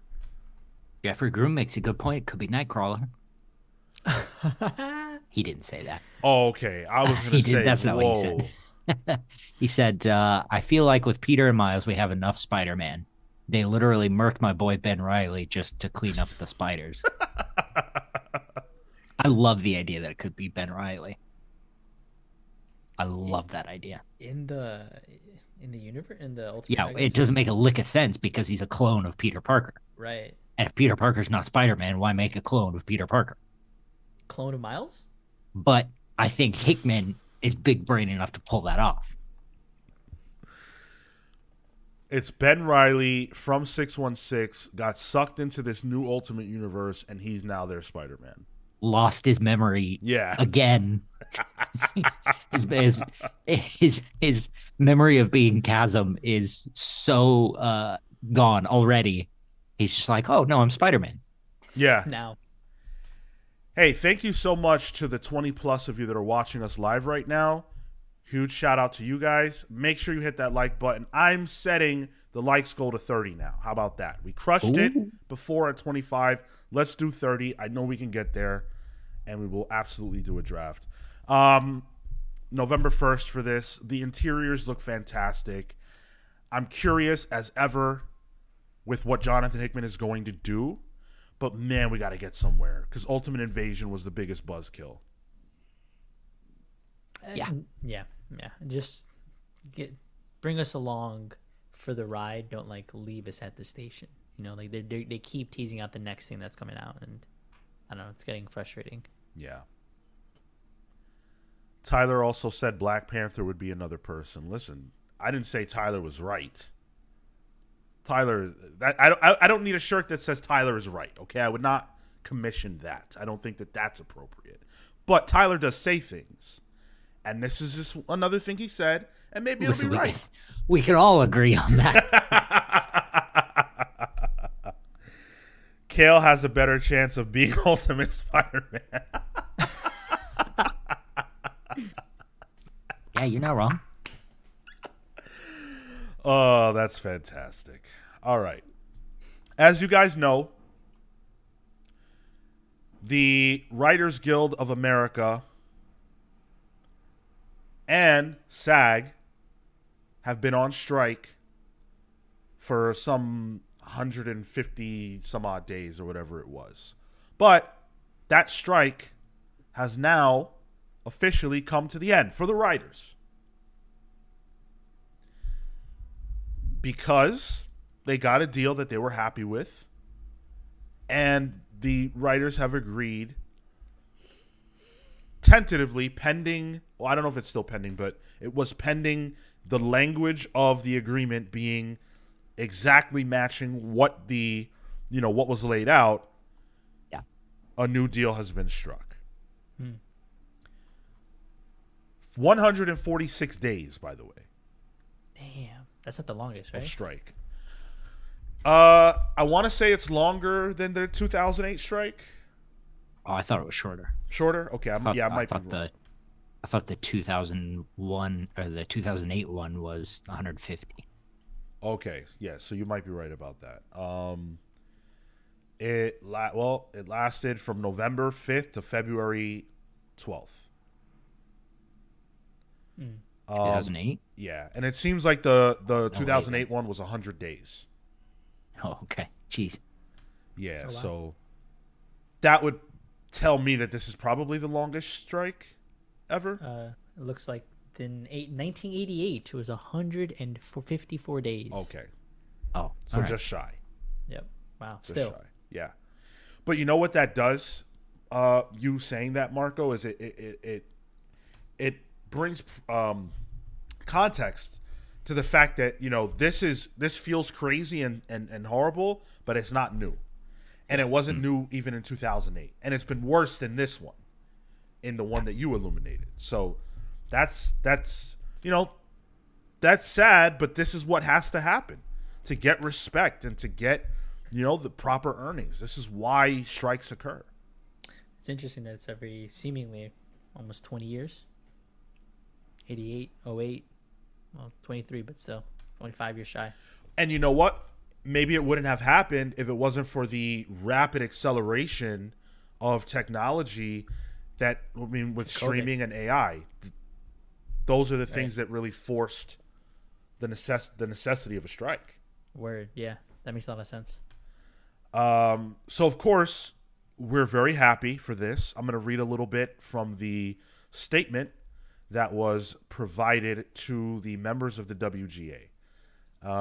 Dear members, we have reached a tentative agreement on a new 2023 MBA, which is to say an agreement in principle on all deal points subject to drafting final contract language. What we have won in this contract, most particularly everything we have gained since May 2nd, is due to the willingness of this membership to exercise its power, to demonstrate its solidarity, to walk side by side, to endure the pain and uncertainty of the past 146 days. It is the leverage generated by your strike, in concert with the extraordinary support of our union siblings, that finally brought the companies back to the table to make a deal. We can say with great pride that this deal is exceptional, with meaningful gains and protections for writers in every sector of the membership. That's beautiful. Yeah. Hell yeah. That is absolutely brilliant. So what did they gain? We know that they gained the fact that AI cannot be used independently to write scripts. Writers are allowed to use AI if they choose to, but they cannot be forced to use AI for their scripts in any form or fashion. We know that they got a larger writing rooms, like a minimum. I believe there was a minimum size. I don't know what the minimum was, but there's a minimum size, which is fantastic. Yeah. I believe there was also language in there about a minimum episode count for comedies, something of that nature. Oh, I don't know about that. Yeah. Oh, interesting. Yeah, I'll find the exact things that they gained here in a moment, but they gained a lot. They seem very happy. Residuals also for streaming that would be big. based on the number of streams. We don't know if those numbers will be made public, but somehow, some way, the Writers Guild will be made aware and writers will be compensated based on actual data. Yeah, that's what's important. They might not be public like to us, Right. but to the Writers Guild and I imagine the industry at large. Yeah. That data will be visible. Yep. Yeah. So I have some of the other pieces here. Interestingly, they have the minimum, in addition to the minimum number of episodes for comedies, they also have in general minimum pays for each episode. So $9,000 for a half-hour episode, about $16,000 for a 1-hour episode. So you're guaranteed at the very least that baseline for that contribution. Yeah. It's really interesting. I love it. This was necessary. Some of the data that we saw coming out about writer pay was really scary. Even Yeah. actor pay. Actor pay was scary. Forget about like Robert Downey Jr.'s of the world. Think about the thousands and thousands and thousands of working actors who aren't on that level. Yeah. That's most actors, right? Uh-huh. Now they have, well, the actors are still working their stuff out, but from the writer's end, who are treated like garbage, they're now going to have more skin in the game, more bang for their buck, or more buck for their bang. Yeah, more buck for their bang. And I'm excited by that. More muck for their mukbangs? I didn't say muck. You're doing mukbangs? No, that sounds nasty. It's good content. How do you know? Have you not heard of? Oh, you know how he knows. You haven't heard of a mukbang? No. I'm gonna keep saying it because it sounds gross. And listen, we might get a little extra bump off that. People not getting residuals from streaming was borderline criminal. Yeah, I completely agree. Absolutely. And we know that these studios don't give a shit. I said, and I still stand by the fact that some of these executives have disdain for creative people. Yeah. I think if they could replace writers with AI and no one would notice, they would 150 million% do that. Shit. 1000%. I'd do it on this show. Swap me out for Marco 2.0. What would be the difference? Yep. That's what I'm saying. It's good quality, good fidelity. All bullshit anyway. Yeah, go ahead. I think I was going to read that. Hopefully I was going to read this MCW Gordon comment. You are. Cynical view. Is this going to mean services will be pulling / vaulting stuff more often? What I've heard is potentially this means increased prices for content.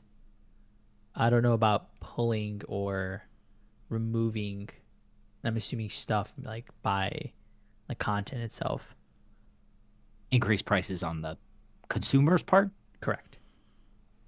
That's the way that they mitigate, on their end. If the costs get passed along, even though there's probably a pool of money that they could allocate to this, but instead it becomes maintain that profitability. You push it down funnel to the consumer. So we're probably going to see increases in the costs associated with movies, as well as with streaming services. Which, by the way, is already happening. Yep. It's been happening all year. You know why? Because these studios have come to the conclusion that streaming services are not profitable, which we already knew. And so every streaming service is raising their prices. If you'll notice, they've all added ad tiers, ad-supported tiers, which are not free. And they're also not necessarily that cheap. Yep. They're all cracking down on password sharing, which Netflix kicked off, and now they're all doing it. Yep. I just saw an article that Disney Plus is planning on starting that up. November. Yeah. So the streaming service era of, oh, wow, it's so amazing. I can just pay $10 a month and I can watch Dawson's Creek all day long. Those days are over without ads and blah, blah, blah. That's done. They're going to maximize the profits of these because now the financial people are saying, whoa, you guys have been getting this for the cheap. I read an article the other day where one of the financial guys, I think was from Max, said that we've been getting these properties for way below market value. Damn. I don't think the days of streaming services being each $20 a month are that far away. And frankly, at that point, there's been conversation about bundles, because and ironically, it's going the way of cable TV, where oh yeah, I'm gonna get the Wii bundle. I get my Crunchyroll, I get my Hulu, and I get potentially my Netflix, but that excludes maybe an HBO Max, or I'm gonna get the whatever tier, and you add on X number of streaming services to it, because that's going to be one of the ways to, at least for the consumer, make it feasible again. Yeah. And at that point, it's like, why did we cut the cord in the first place? Yeah, dude. I genuinely, I had the thought. I think I was listening to the Daily when they were talking about this, and I had the thought. I'm like, what am I missing on TV? Should I think about getting TV again? Can I? The fact that crossed my mind, I had to stop and take a step back. I was just like, holy shit, we're in a downward trajectory. I mean, here in the UK, a lot of people still have, the streaming services and stuff. But, the BBC and Channel 4 and ITV are all putting out top tier content, and some of it they do put on their streaming service, behind like a paywall or whatever. But eventually it comes out on TV. Right. So you're not missing anything. Presumably, right? Yeah. And recently, ABC actually aired the whole Miss Marvel show. Yep. Wait, what? Yeah. Yep. Are you serious? Yeah, absolutely. Whoa. And that makes sense to me. Frankly, I don't really understand why shows are exclusive to streaming services. I don't get how you think you're going to put all these millions of dollars into a show and then, not air it. You're not going to make your money back on streaming. It's just that I don't get how they even thought that would be possible. But that's the world we're living in. That's what they thought, and now we're paying the price for their foolishness. Well, they thought that because Netflix lied about it. That's true. I mean, but it's an interesting model where now you make like let's say a Netflix or actually not even, let's use the same example, right? Disney made the product, got their revenue with the whatever amount of people streamed for that given time frame. Maybe they won new acquisitions, whatever. But then they can license that stuff out to TV, so they're double dipping off of what they would have done, because now they're going to put it out into the wild on TV, get potential revenue from those ads, and then let's say it's really, really successful, then they can syndicate it at will. Damn. Yeah, and that's great.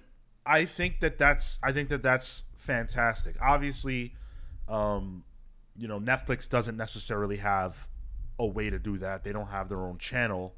I guess they could theoretically license stuff out, but the nature of the way they produce their shows is that sometimes they don't make sense for television, and that's a factor as well. Television shows and streaming shows don't even necessarily always feel the same. There's no built-in ad break for streaming shows. So there's like a whole can of worms, and I would hate to watch a show and watch it on streaming and feel the ad break wall being hit and then not actually encounter it. It's a whole thing. The point is that the writers won the day, and I'm very grateful for that. Back to work. Yeah, definitely. I You got paid. Let's go. Come on. I need my shit. I need my Fantastic Four movie by 2024 so I can win a bet. Let's go, Marvel. He said chop chop. Yes. and it's not that they don't want to do it. They don't want to strike. Right. Well, there was someone who was quiet for a while, due to the striking and everything that's been going on in solidarity. There's been a voice that we haven't heard too much from. But boy, the day that the strike ended, we sure did hear a lot from none other than James Gunn. Who is back? I don't even feel like I didn't hear from him. He is back to say many more things about the future of DC. James Gunn talked about how Blue Beetle, Jaime Reyes, would be a part of the new DCU, and he would be the first, the first official character of the DCU, something of that nature. This was said many months ago before the movie came out. Wasn't that the Creature Commandos? Yes, but also he made a comment about, someone fact checked me. He made a comment about Blue Beetle being the first character of the DCU, Superman being the first movie of the DCU, and Creature Commandos being the first project of the DCU. Some kind of convoluted wackiness. So now he has further started to clarify where we're going. So he started by saying, quote, "I don't even know where we are with everything, as I haven't been able to talk with our writers while this has been happening. Although I'm very happy with the outcome, the strike was a real wrench in the process for sure, so I'll have to see where we are on everything for the next couple of weeks. But yeah, I'd imagine more news out in the not too distant future." Then he went on to say, "Nothing is canon." And by the way, this is all on social media. This is all in response to comments on social media. He goes on to say, "Nothing is canon until Creature Commandos next year, a sort of aperitif to the DCU, and then a deeper dive into the universe with Superman Legacy after that. It's a very human drive to want to understand everything all the time, but I think it's okay to be confused on what's happening in the DCU, since no one has seen anything from the DCU yet. And yes, some actors will be playing characters they played in other stories, and some plot points might be consistent with plot points from the dozens of film shows and animated projects that have come from DC in the past. But nothing is canon until Creature Commandos and Legacy." Motherfuck. Gal Gadot is coming back. She is. But that comment, I guess it's not literally contradictory, but it sort of feels like it, because he also said that the same actor who plays Blue Beetle will continue to play him, that Viola Davis will play Amanda Waller, that John Cena will play Peacemaker, and that Freddie Stroma, who played Vigilante in Peacemaker, will reprise that role as well. It feels like we've had this discussion in the Discord of like, this is what matters, but this is what's canon, and he's making a distinction to some degree, but it's confusing. And now I sympathize for new comics readers. Yeah, it, to me, as like, no, I am not confused by this. Literally, I am not. My brain doesn't hurt trying to put this all together. But like Marco kind of alluded to, I've been reading comics for a long time. We all have, so we're used to this kind of craziness. But I don't know if the general movie-going audience is, and anecdotally, people in my life don't get this at all. They're very confused by all of this. The amount of people that have told me, "Oh yeah, George Clooney is Batman again now," right? Oh yeah, I guess. Yeah. Oh, I mean, were you taking that away from him in the first place? Ha. It's so odd, and I think that someone in the chat said, "Oh, just say hard reset." I wish they would. Yeah. I wish they would just say it's a hard reset and we're done, or just say nothing. I don't know. I Just saying, how hard is it to shut up? What up? Hendrik Perry says, "We have been retconned so much we're not even sure our own past is real." Man, Right? It's just a weird state of affairs, and I'm sure the movies and stuff are going to be great, but stop talking. Make announcements, announce stuff if you have stuff. But other than that, you're James Gunn. You know everything you say is going to be reported on. yeah. You've said a lot, bro. A lot. Said a lot. I, for one, appreciate the updates. Let him keep going. I don't mind. I like to see the fervor build up. Keeping us in business. Yeah, Dan Trudeau says it's like Batman and Green Lantern keeping their status quo into the New 52. That was nutty. That was very confusing because Nightwing was like 21 and Batman was like 25. Yep. And it was easily one of the most frustrating parts of the New 52. And Damian Wayne was like 10 or 11 or whatever. Like, wait, so Bruce Wayne had a child at 14 with Talia al Ghul? Yep. When he was also Batman. Right, when he was Batman. I feel like this is kind of like that. I think that's a great analogy. Chillmonger says hard reset is what Feige did in 2008, but they cast J.K. Simmons too. I think that's a very different situation. You're talking about. Yeah. Go ahead. Well, with that, with the Spider-Man example specifically, like they were playing with the multiversal continuity.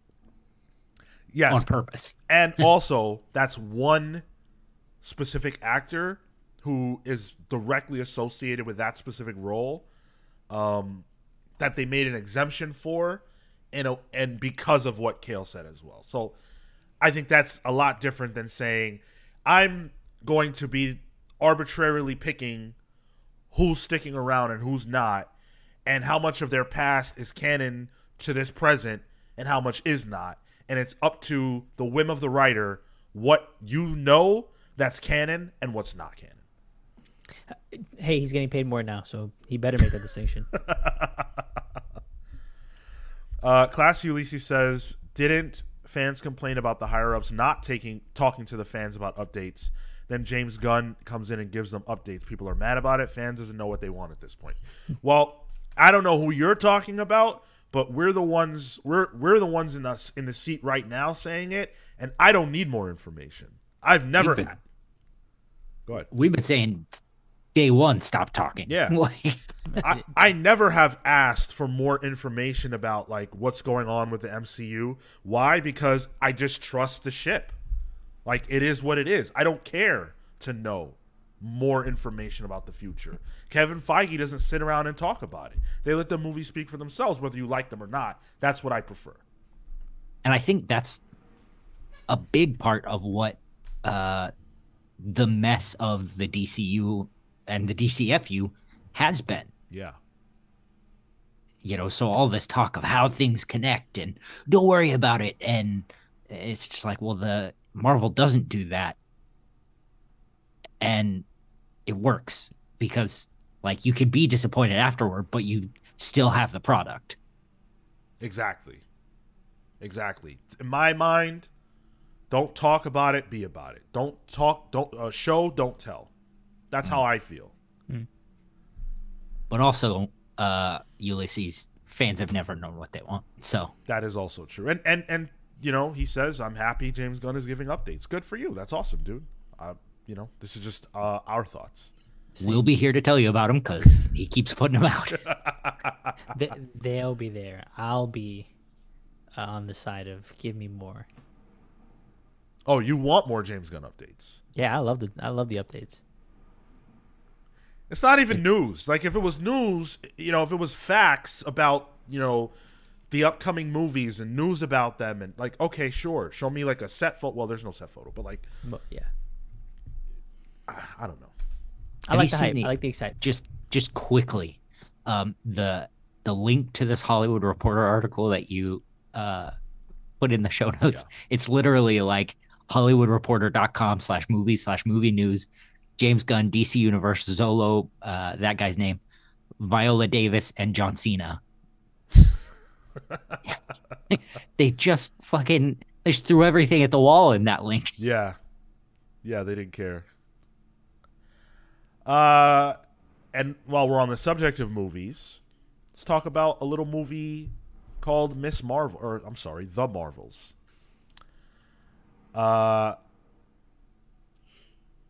This is going to be the shortest MCU movie of all time in history. Oh yeah, women getting the short stick. Oh, that is the exact joke that I came in here to make, Marco. So no way. Yeah. That is the exact one. My bad. No, you're good. You were quicker on the draw than I. You're right. I am good. No, you're great. Okay. Okay. It says okay. You're great. Okay. Just take it as fact. Right. So the Marvels is going to be an hour and 45 minutes, Oh, which is shorter than the other two shortest movies ever from the MCU, which were Incredible Hulk and Thor: The Dark World, which were each just 7 minutes longer than the Marvels will be. The Marvels feels like probably the biggest casualty as far as the films go of the streaming service era of the MCU, because the Marvels, and I didn't want to call it that. Captain Marvel is a franchise character. There was a movie called Captain Marvel 1. In my mind, Captain Marvel 2 probably would have been, if there were no streaming services, probably would have been where we first would have met Kamala Khan. And it probably also would have been the place where we dealt with some amount of either secret invasion or a Kree-Skrull war. Yeah. The Kree-Skrull war is still potentially on the table, although it doesn't make any sense to me anymore to do that. But the secret invasion and Kamala Khan have both been dealt with elsewhere, fully fledged. And so the Marvels feels like it's left with scraps, and that's why the only thing they're promoting with this movie is how zany, wacky, and quirky it is, and the fact that these three superheroes are going to be jumping time and space when they use their powers, switching places with each other. That's all they have to say. Because the story has already been used somewhere else. I don't know the truth to this.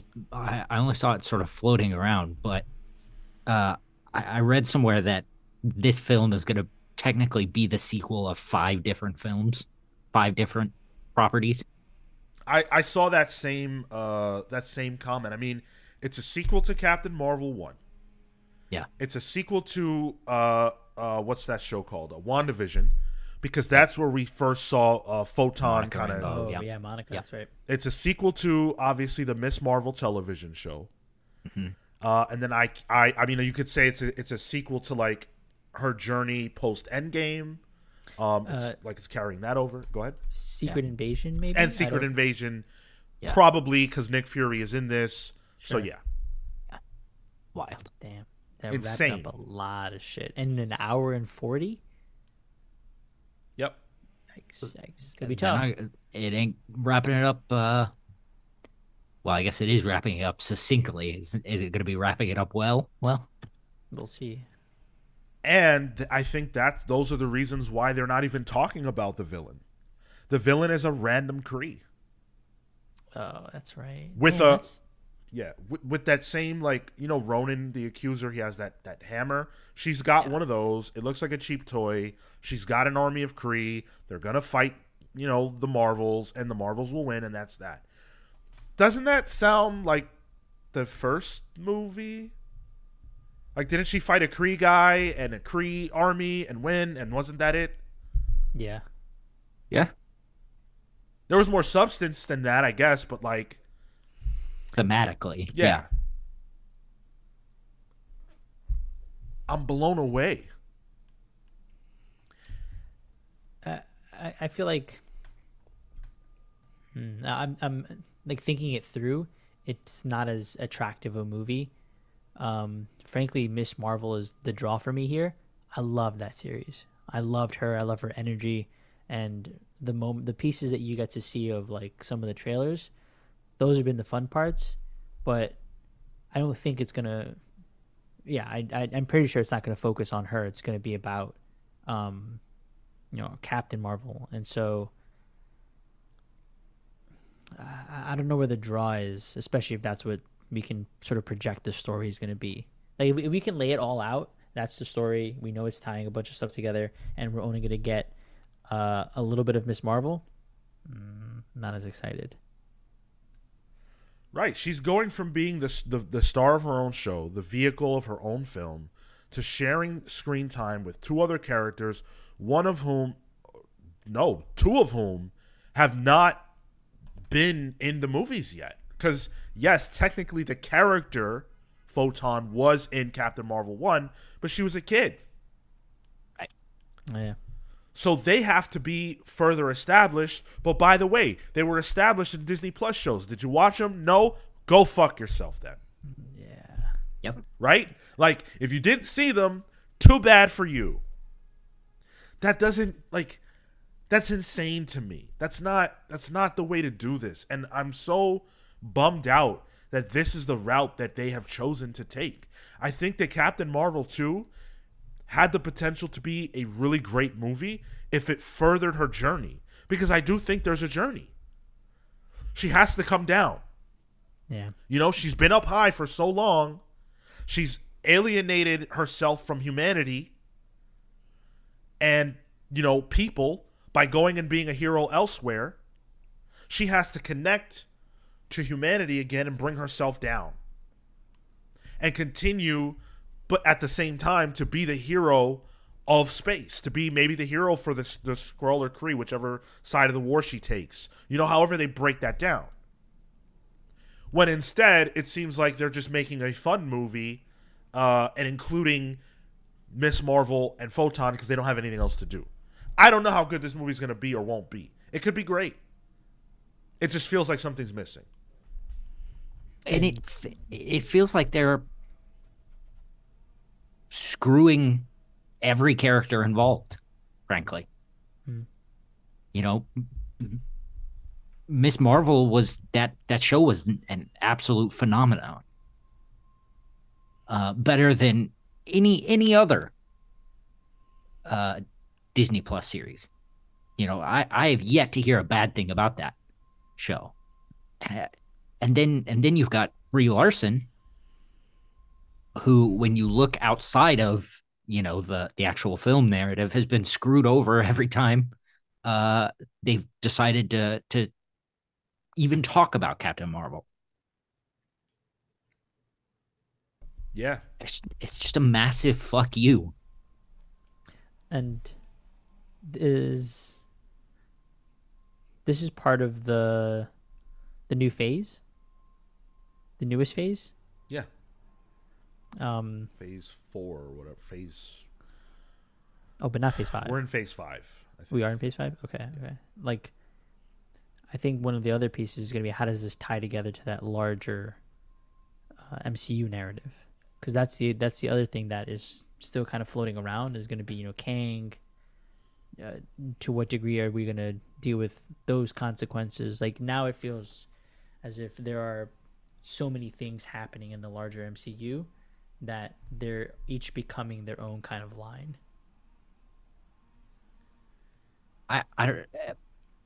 Dan points out I'm a tad more optimistic, but can't tell you why. It's because it's probably just going to be a fun movie, and that's it. Like, I don't see any substance coming from this. That's not a bad thing, but I think we would want a little bit more for how integrated these three characters need to be, and also how they need to participate as part of the MCU. So it is a bad thing. I mean, for me, it is a bad thing, personally, because I didn't love Captain Marvel 1. Yeah. But I do love Captain Marvel. And I don't like the way she was portrayed fully in the first one. But I do think that there's room for the character to grow, 100%. I feel like we need more time with her. They made her out to be... They pissed off a lot of people by making her the de facto most powerful character in the MCU without people feeling like she quote-unquote earned it. And forget about that argument. Like, I understand there's a lot of misogyny rooted in some of those points of view. But I think if you look past that, realistically, she was the Deus Ex Machina of Endgame. And it doesn't necessarily matter who she was. That upsets people. This was an opportunity, in my mind, to humanize her more. And maybe they do that, but they're doing that juxtaposed with two other characters that are, frankly, right now, way more interesting. Mm-hmm. She's not Batman. You don't just put Captain Marvel on Front Street and say, yeah, we're going to pair her with whoever, and that character's going to make it interesting. Like The Dark Knight. Everyone says the Joker was the most interesting part about the movie. People always say Batman takes a backseat to his villains. Well, in this movie, it seems like Captain Marvel's taking a backseat to her sidekicks, and that's not good. Word. I care way more about seeing Miss Marvel at this point than I do Captain Marvel. 100%. I can't wait to see Miss Marvel. I haven't even seen her yet. Oh, you haven't seen the show? Dog, who you talking to? God, it's good, man. Lucky I even know about Photon. You know who else is seeming like they're not necessarily that thrilled about this movie? The director, Nia DaCosta. So she's been tapped to direct Captain Marvel 2, and she's been pretty open about her experience so far working with Marvel on this project, and it doesn't seem like she's that thrilled. So she's made comments over the last few months about what it's been like working on such a big budget project. She herself comes from smaller films. She did the Candyman movie, Jordan Peele's Candyman. Oh, yeah. Which she co-wrote and directed. And so, she's used to smaller things. And this big budget movie is new to her. And so these are the kinds of things that she had to say. Sometimes you'd be in a scene and you'd be like, what the hell does any of this shit mean? Or an actor's looking at some crazy thing happening in space, and they're actually looking at a blue X. There were obviously hard days, and days where you're like, this just isn't working. She talked about how she went and spoke to various different directors who had worked on Marvel projects before to help them for them to help her assuage her fears. She spoke to Chloe Zhao. She spoke to Taika Waititi. She spoke to Ryan Coogler, James Gunn. And she asked, are they going to kill me and destroy my soul? Is Kevin Feige a bad man? And they were like, no, he's just a good guy who was a nerd. She talked about how she knew that it was Kevin Feige's production and that Ryan Coogler told her, be yourself. And she thought that didn't make any sense. But once she got to the project and saw how it worked, she realized that what that meant was give as much of yourself as you can to the project, try to put your stamp on it, but also recognize that you're not going to win every battle. And that you're making a Marvel movie that can feel like a Nia DaCosta movie, but it can't necessarily be one. Right. It's a Marvel TM movie.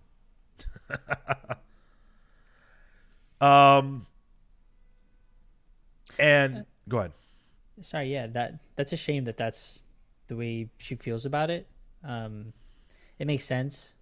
You're abiding by probably guidelines, and you need to ensure you have X number of things included. And so, as a creative, I can imagine that feels a bit stifling.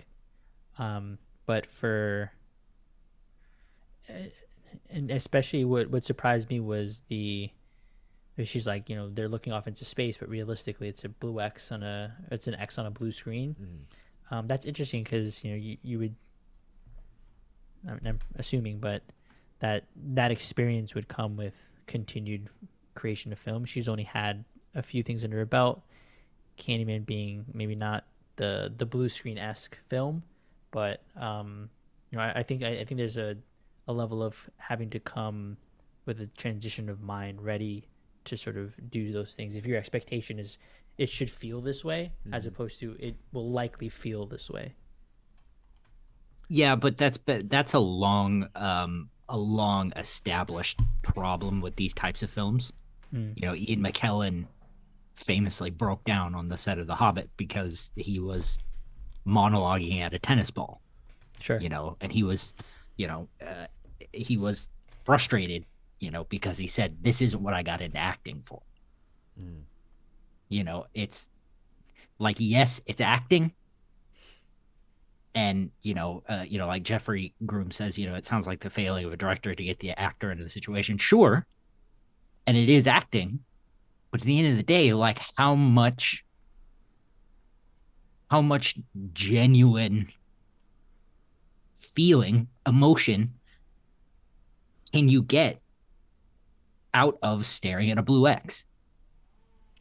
I also think it's unfair to put that on the director when we already know, or maybe that's too strong of a phrase. I feel that from an we get the best results when actors and directors are working with real things. When they're working with real environments and surroundings and you can see the thing. Even if it's just like a prop of the thing that doesn't look as good as it's going to look when CGI is added. That's a lot better than when you're looking at a blue X on a studio lot somewhere. Yep. With nothing real around you. I think that's a little harsh to put the blame on her when I'm sure the actors are feeling it. I'm sure everybody who has a creative role is feeling that. It's weird. Yep. Yep.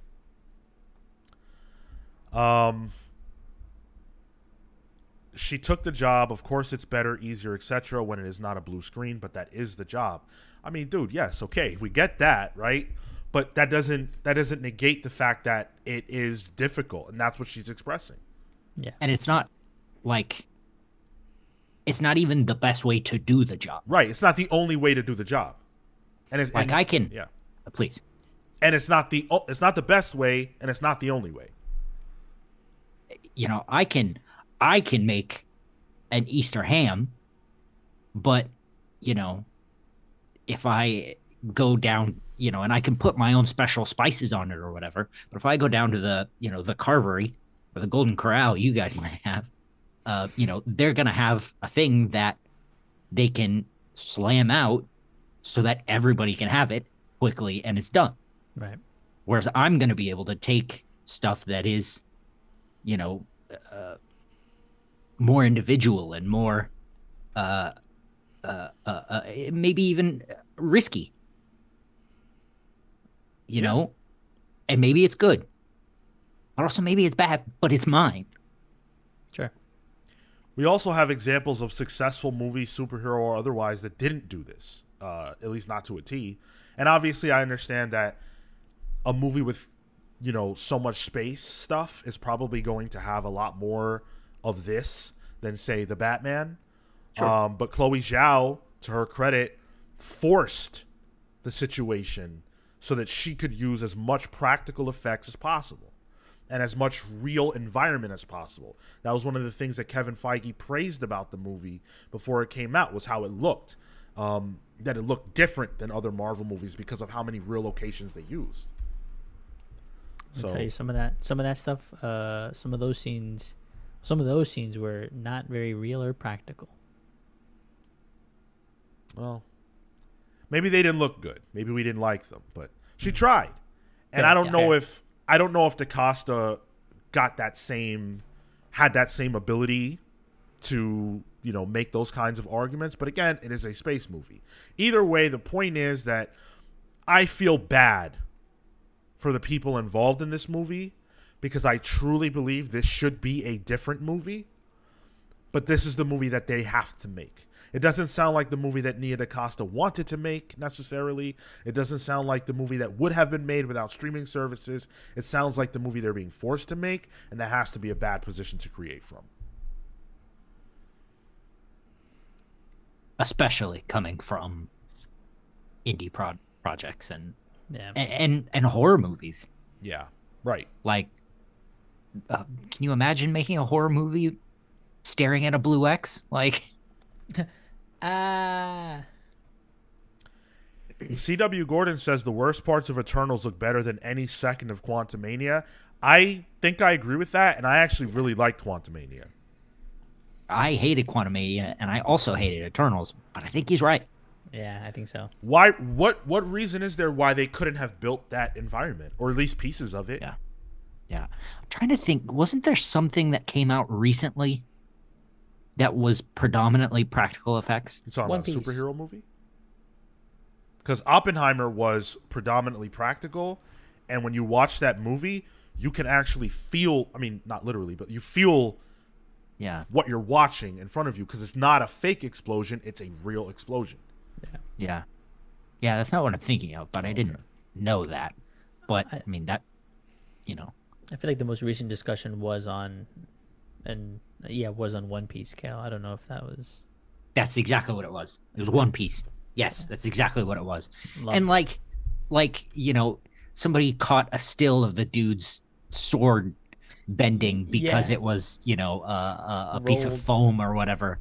But it's like, but that's like, yeah, that's part of it, you know. Yeah. And realistically, it's like, so that shit slapped. If it works to make the film good and look good, Yeah, yeah. you know. The last thing I wanted to say about this is that I don't love the trend of Marvel movies that seems to be, hey, let's go grab this up and coming indie director and then make them make a movie that they're not necessarily comfortable making. If you want to get Nia DaCosta into the fold, maybe start with something that plays better to her sensibilities. That makes sense to me. You know, Ryan Coogler did Black Panther. Would he have been the right choice for, like, at that time, for Doctor Strange? You know, would it be in the right choice for Avengers, for Thor? He was the right choice for Black Panther. It made sense for who he is. Yeah. And yeah, and I think there's something to, you know, trusting your director. You know, stop backseat driving and let them do what you hired them to do. Right. If that's what you want. But if you don't want that, then don't get a Nia DaCosta. Get a person who's used to working in those conditions, if that's what you want. If you're going to force someone to work this way, get someone who works that way. I don't know. That just... Yeah, absolutely. It's frustrating. But I still am looking forward to this movie because I want to see Miss Marvel. I feel like that is the money character. I really do. Iman Vellani has so much heart and clearly loves this stuff. She, to me, that's as good a casting, or maybe a tier below as good a casting, as Robert Downey Jr. was for Tony Stark. I think it's as good. Yeah. So I'm still looking forward to it to some degree. But what I'm looking forward to more than the Marvels is the draft. Oh, Whoa. Yes, we did absolutely hit our likes goal. Hope you stuck around. Name and number. Screen name I don't remember. Don't you love it when people come and tell us, like, you know, oh, I only subbed to you because of this, so you should do this. As if you subbing to me puts money in my pocket. But also, we do it. Yeah. All right. Let's go. Come on. Let's go. I'm looking to kick ass. We've got a draft, and I think it's a fun thematic draft because in the spirit of the fact that movies are back, sort of, almost, close to it, that Hollywood is back, and we just talked about the MCU, we are going to do a draft of MCU superheroes. So how's that going to work?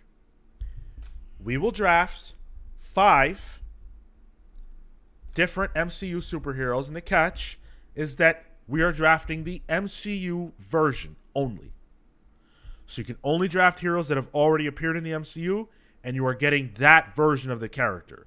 So you can't get, like, you know, fucking Hulk from World War Hulk, because that hasn't happened. Well, I get no, that actually did happen. that did happen. Did happen. Yeah. But like the power level, World War Hulk. World War Hulk hasn't happened yet. That Hulk you cannot get. You can get Planet Hulk from the movie. But that's how it's going to work. So, oh, you had a question, Kale? It's just a team of these people, right? Yes. Only Okay. heroes. Only heroes. Yep. I've got my handy dandy dice. And we are going to, I'm going to be rolling for initiative for each of us. So I'm going to start with Marco. We'll roll for Marco first. It'll be interesting to see who goes last, considering Tyler's not here this week. Well, Tyler. Got a 9 for Marco. Woo. Not bad. Not bad. I'll roll for myself. A 5. And for Kale, that's a 9. Ooh, Kale. Up to fisticuffs, I see. I'll Well kick your then. ass. So, Actually, yeah, you have a history. Yeah. so it's Kale, Marco, me. Wait, I thought we both got 9. Oh, shoot. I'm sorry. yeah, You're both got absolutely 9. right. Yeah. You're absolutely right. Okay. Damn. So, One more time. time to re-roll. I'll roll for Marco first. Yeah, 12. That is literally a 12. Oh, called it. shit! That Whoa! is a 12. That is double A's. That is double And A's. what's funny is Sean, you're like, all right, I'm gonna guess who's gonna go. I'm like, me, and you did me. Holy shit! Today's my day, You dude. called your shot. Don't even. I mean, Kale, do you want me to roll for you? No, that's all right. Let him have it. Let him have it. All right. So Marco's up first, then Kale, and I am dead last. Quick question. Yeah. From Hendrik Perry, would you pull their most powerful version like Thanos with Gauntlet, or are you just going to pull Thanos? You're just you're pulling the character, not necessarily like Yeah, cool. All right, I'm gonna start with. We've just been talking about her, Miss Marvel. Okay. Kale. I'm gonna do Bucky Barnes. Ooh. Nice. All right. Well, we've been talking about her, so I'm gonna do Captain Marvel. Well, you get Yeah. to go again. And I'm going to do Captain America. Steve Rogers. Listen, we've been talking about her, so I will also do Photon. There you go. I'm gonna do Black Panther, and then I'm gonna do Falcon. All right. It's not bad. Do you have a theme going? I do. Okay. I've already forgotten who he's picked. Because I also have a theme, and I'm having to work for mine. I'm gonna pick Wong.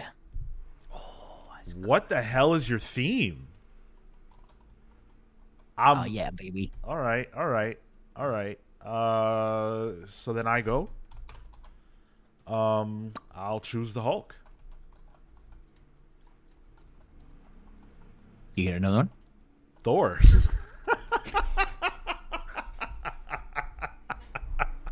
I got a theme too. I'm gonna do. Hey, whoa, whoa, whoa, whoa, whoa, whoa. Oh, my fault. My bad. Sorry. Okay. Hey, well, easy. Jane Foster Thor. All right. Oh, nice. I'm gonna do. All right, my last two. Luke Cage, and then Shang-Chi. Is I- Luke Cage MCU? Yeah, I don't know Yeah. that they're technically. Are they technically a part of the MCU? Are they not? I don't know about that. Harley Cox is, And by because extension, he's made the crossover. Jessica Jones is, because she's going to be in the upcoming Daredevil series. I think we give it to him. I think we give it to him. you guys make the call. You guys make the call. I think if you'd said Danny Rand, I would have argued it harder, but I think Luke Cage has more potential. Sean, what are you thinking? I don't think. Well, let's give it to you. Screw it. So you Let's want Luke? You want go. Luke and Iron Fist? Yeah. No. No. Luke and Shang-Chi. Oh, Shang-Chi. Okay. Okay. This is my last one. Mhm. She-Hulk. Oh, good. Nice. All right. So you got fourth wall breaking powers, and a Hulk. So that's pretty cool. Okay, I'll take that. And for my last pick, I mean, I don't know why he hasn't been chosen. I'm going with Iron Man. He sucks. What? Word. Word. Wow. First of all, you're lucky that Catherine Stars just left this stream because I think I'm scared of her. I think you should be. She carries around all those musical instruments. She'll hit you over the head with a freaking cello or something. Hope she does. Is that all 5? That is all 5. That's it. Yep. So we have, and I'm dying to hear your themes, by the way. We have Marco choosing Miss Marvel, Black Panther, Falcon, Luke Cage, and Shang-Chi. What is the theme there? It was just BIPOC. Oh, all right. Kale went with the Winter Soldier, Photon, Wong, Jane Foster, Thor, and She-Hulk. What's the theme? Mine was sort of partners, sidekicks, number 2s. Okay. All right. I see that. And then I have Captain Marvel, Captain America, Steve Rogers, the Hulk, Thor, and Iron Man. My theme was just characters that are really powerful and really the Avengers. Cool. Yeah, my theme was the Avengers. My theme was let me win. Yeah, I mean, dude, if I had to make an Avengers comic book roster, it would have every single person on this that I chose. But as you guys know, the winner of this is determined by you. And the metric is whatever you think it is. It doesn't have to be power. Maybe my team's the most powerful, but that doesn't mean you like it the most. So who do you think won the draft? Marco, put up a poll, please. We want to know from you who won this draft. You guys have the final word. And what would your draft look like if you were going to draft MCU heroes? We've got C.W. Gordon in it with Daredevil, Spidey, Jessica Jones, Kate Bishop, Hawkeye, and Mantis. I like it. Mantis is an interesting addition to that team. Right, like if you're drafting the MCU version of Mantis, you're getting a weird one. Well, especially with these street level heroes, right? Like, yes, the known connection between Jessica Jones and Mantis. right. I feel like Jessica Jones would take Mantis's body and rip it in half. Yep. Just out of annoyance. Beat her to a pulp. No one said Scarlet Witch. That is a great point. I feel dumb now. You're right, and that's on purpose. Oh. I should have drafted Scarlet Witch, but I don't know. We love doing a draft over here. And this is the only place you can find the draft outside of, I guess, TikTok. Yeah, right. Or a draft in general for comics nerdy stuff. Yeah. I don't see anybody else doing drafts like that. Word. Comics draft TM. Yes. I want a patent on it. Marco, get on it. Let's go. Easy. Yeah. Is it? No. No, it involves hours of paperwork. I don't even think we could patent it. Probably could. Probably not. Yeah? Now I'm interested. Now I want to see. Go busy yourself with that. Copyright. I wanna know about that. Wow, Kale is cleaning up in the pool. Word? Yes. So, thank you guys for this fantastic episode. Really appreciate all of the participation. Appreciate all of your listening ears. We have a lot coming down the pipe. As we mentioned, New York Comic Con is on the horizon for us. We want you guys to be a part of our New York Comic Con. We're going to invite you in through social media and through our uploading of the stuff that we get to do and see over there. And like I said, if you're going to be there, let us know. We can do some kind of a meetup, or we can just say hello. That's all. That's all on the table. So that's going to be fun. Live book club for the first time ever. Excited October 30th. That's a Monday. Set your watch and warrant. We're going to be talking about The Long Halloween. One of the most notable comic stories ever. Big 2 wise, at least. Celebrated. Yeah, certainly Batman wise. Patreon.com/The Comics Pals is the best way to support the show if you enjoy what we do. We appreciate everybody that does. Support, by the way, doesn't just look like joining us on Patreon. It looks like coming to the live streams. It looks like giving us a like. It looks like giving us a shout out on your platform of choice. Anything that you do to support the show is fantastic, and we appreciate it. We thank you. Yes, absolutely. Thank you to everybody that we shouted out before from the Patreon page. Signing up is super easy. Thank you to everybody that does that. We give you a lot of bang for your buck over there. We appreciate it. Thursdays, live at 6 p.m. Eastern for Pals Pulls. Vote in the poll on youtube.com/The Comics Pals. Speaking of polls, it looks like Kale took it. Kale got 43% of the vote, whereas Marco and I tied at 29%. It's because I cheated and voted for myself. Wow. Bro. I needed the win today. We needed to keep the momentum We said we going. weren't going to do that. And it didn't even matter. Kale still won. I know. That's the worst part. Piece of shit. You cheated for no reason. Well, why don't we let the winner share their plugs? Thank you so much for listening to this episode of the Comics Pals. You can find me on Twitter, on Instagram at Toto Into. That's TOTOINTOW. You can find my work at KaleWard.com. That's CALEWARD.com. Marco. You can find me at Mr. Marco Nemoto on Instagram and Twitter. Also TikTok, Be Real. Find me on a social media platform. I'm probably there. The only places I guess you can follow me are on Twitter and Instagram at Sean Soapbox. It's a big wrestling weekend. We got No Mercy tonight from NXT, and we got Wrestle Dream from AEW. Looking forward to that.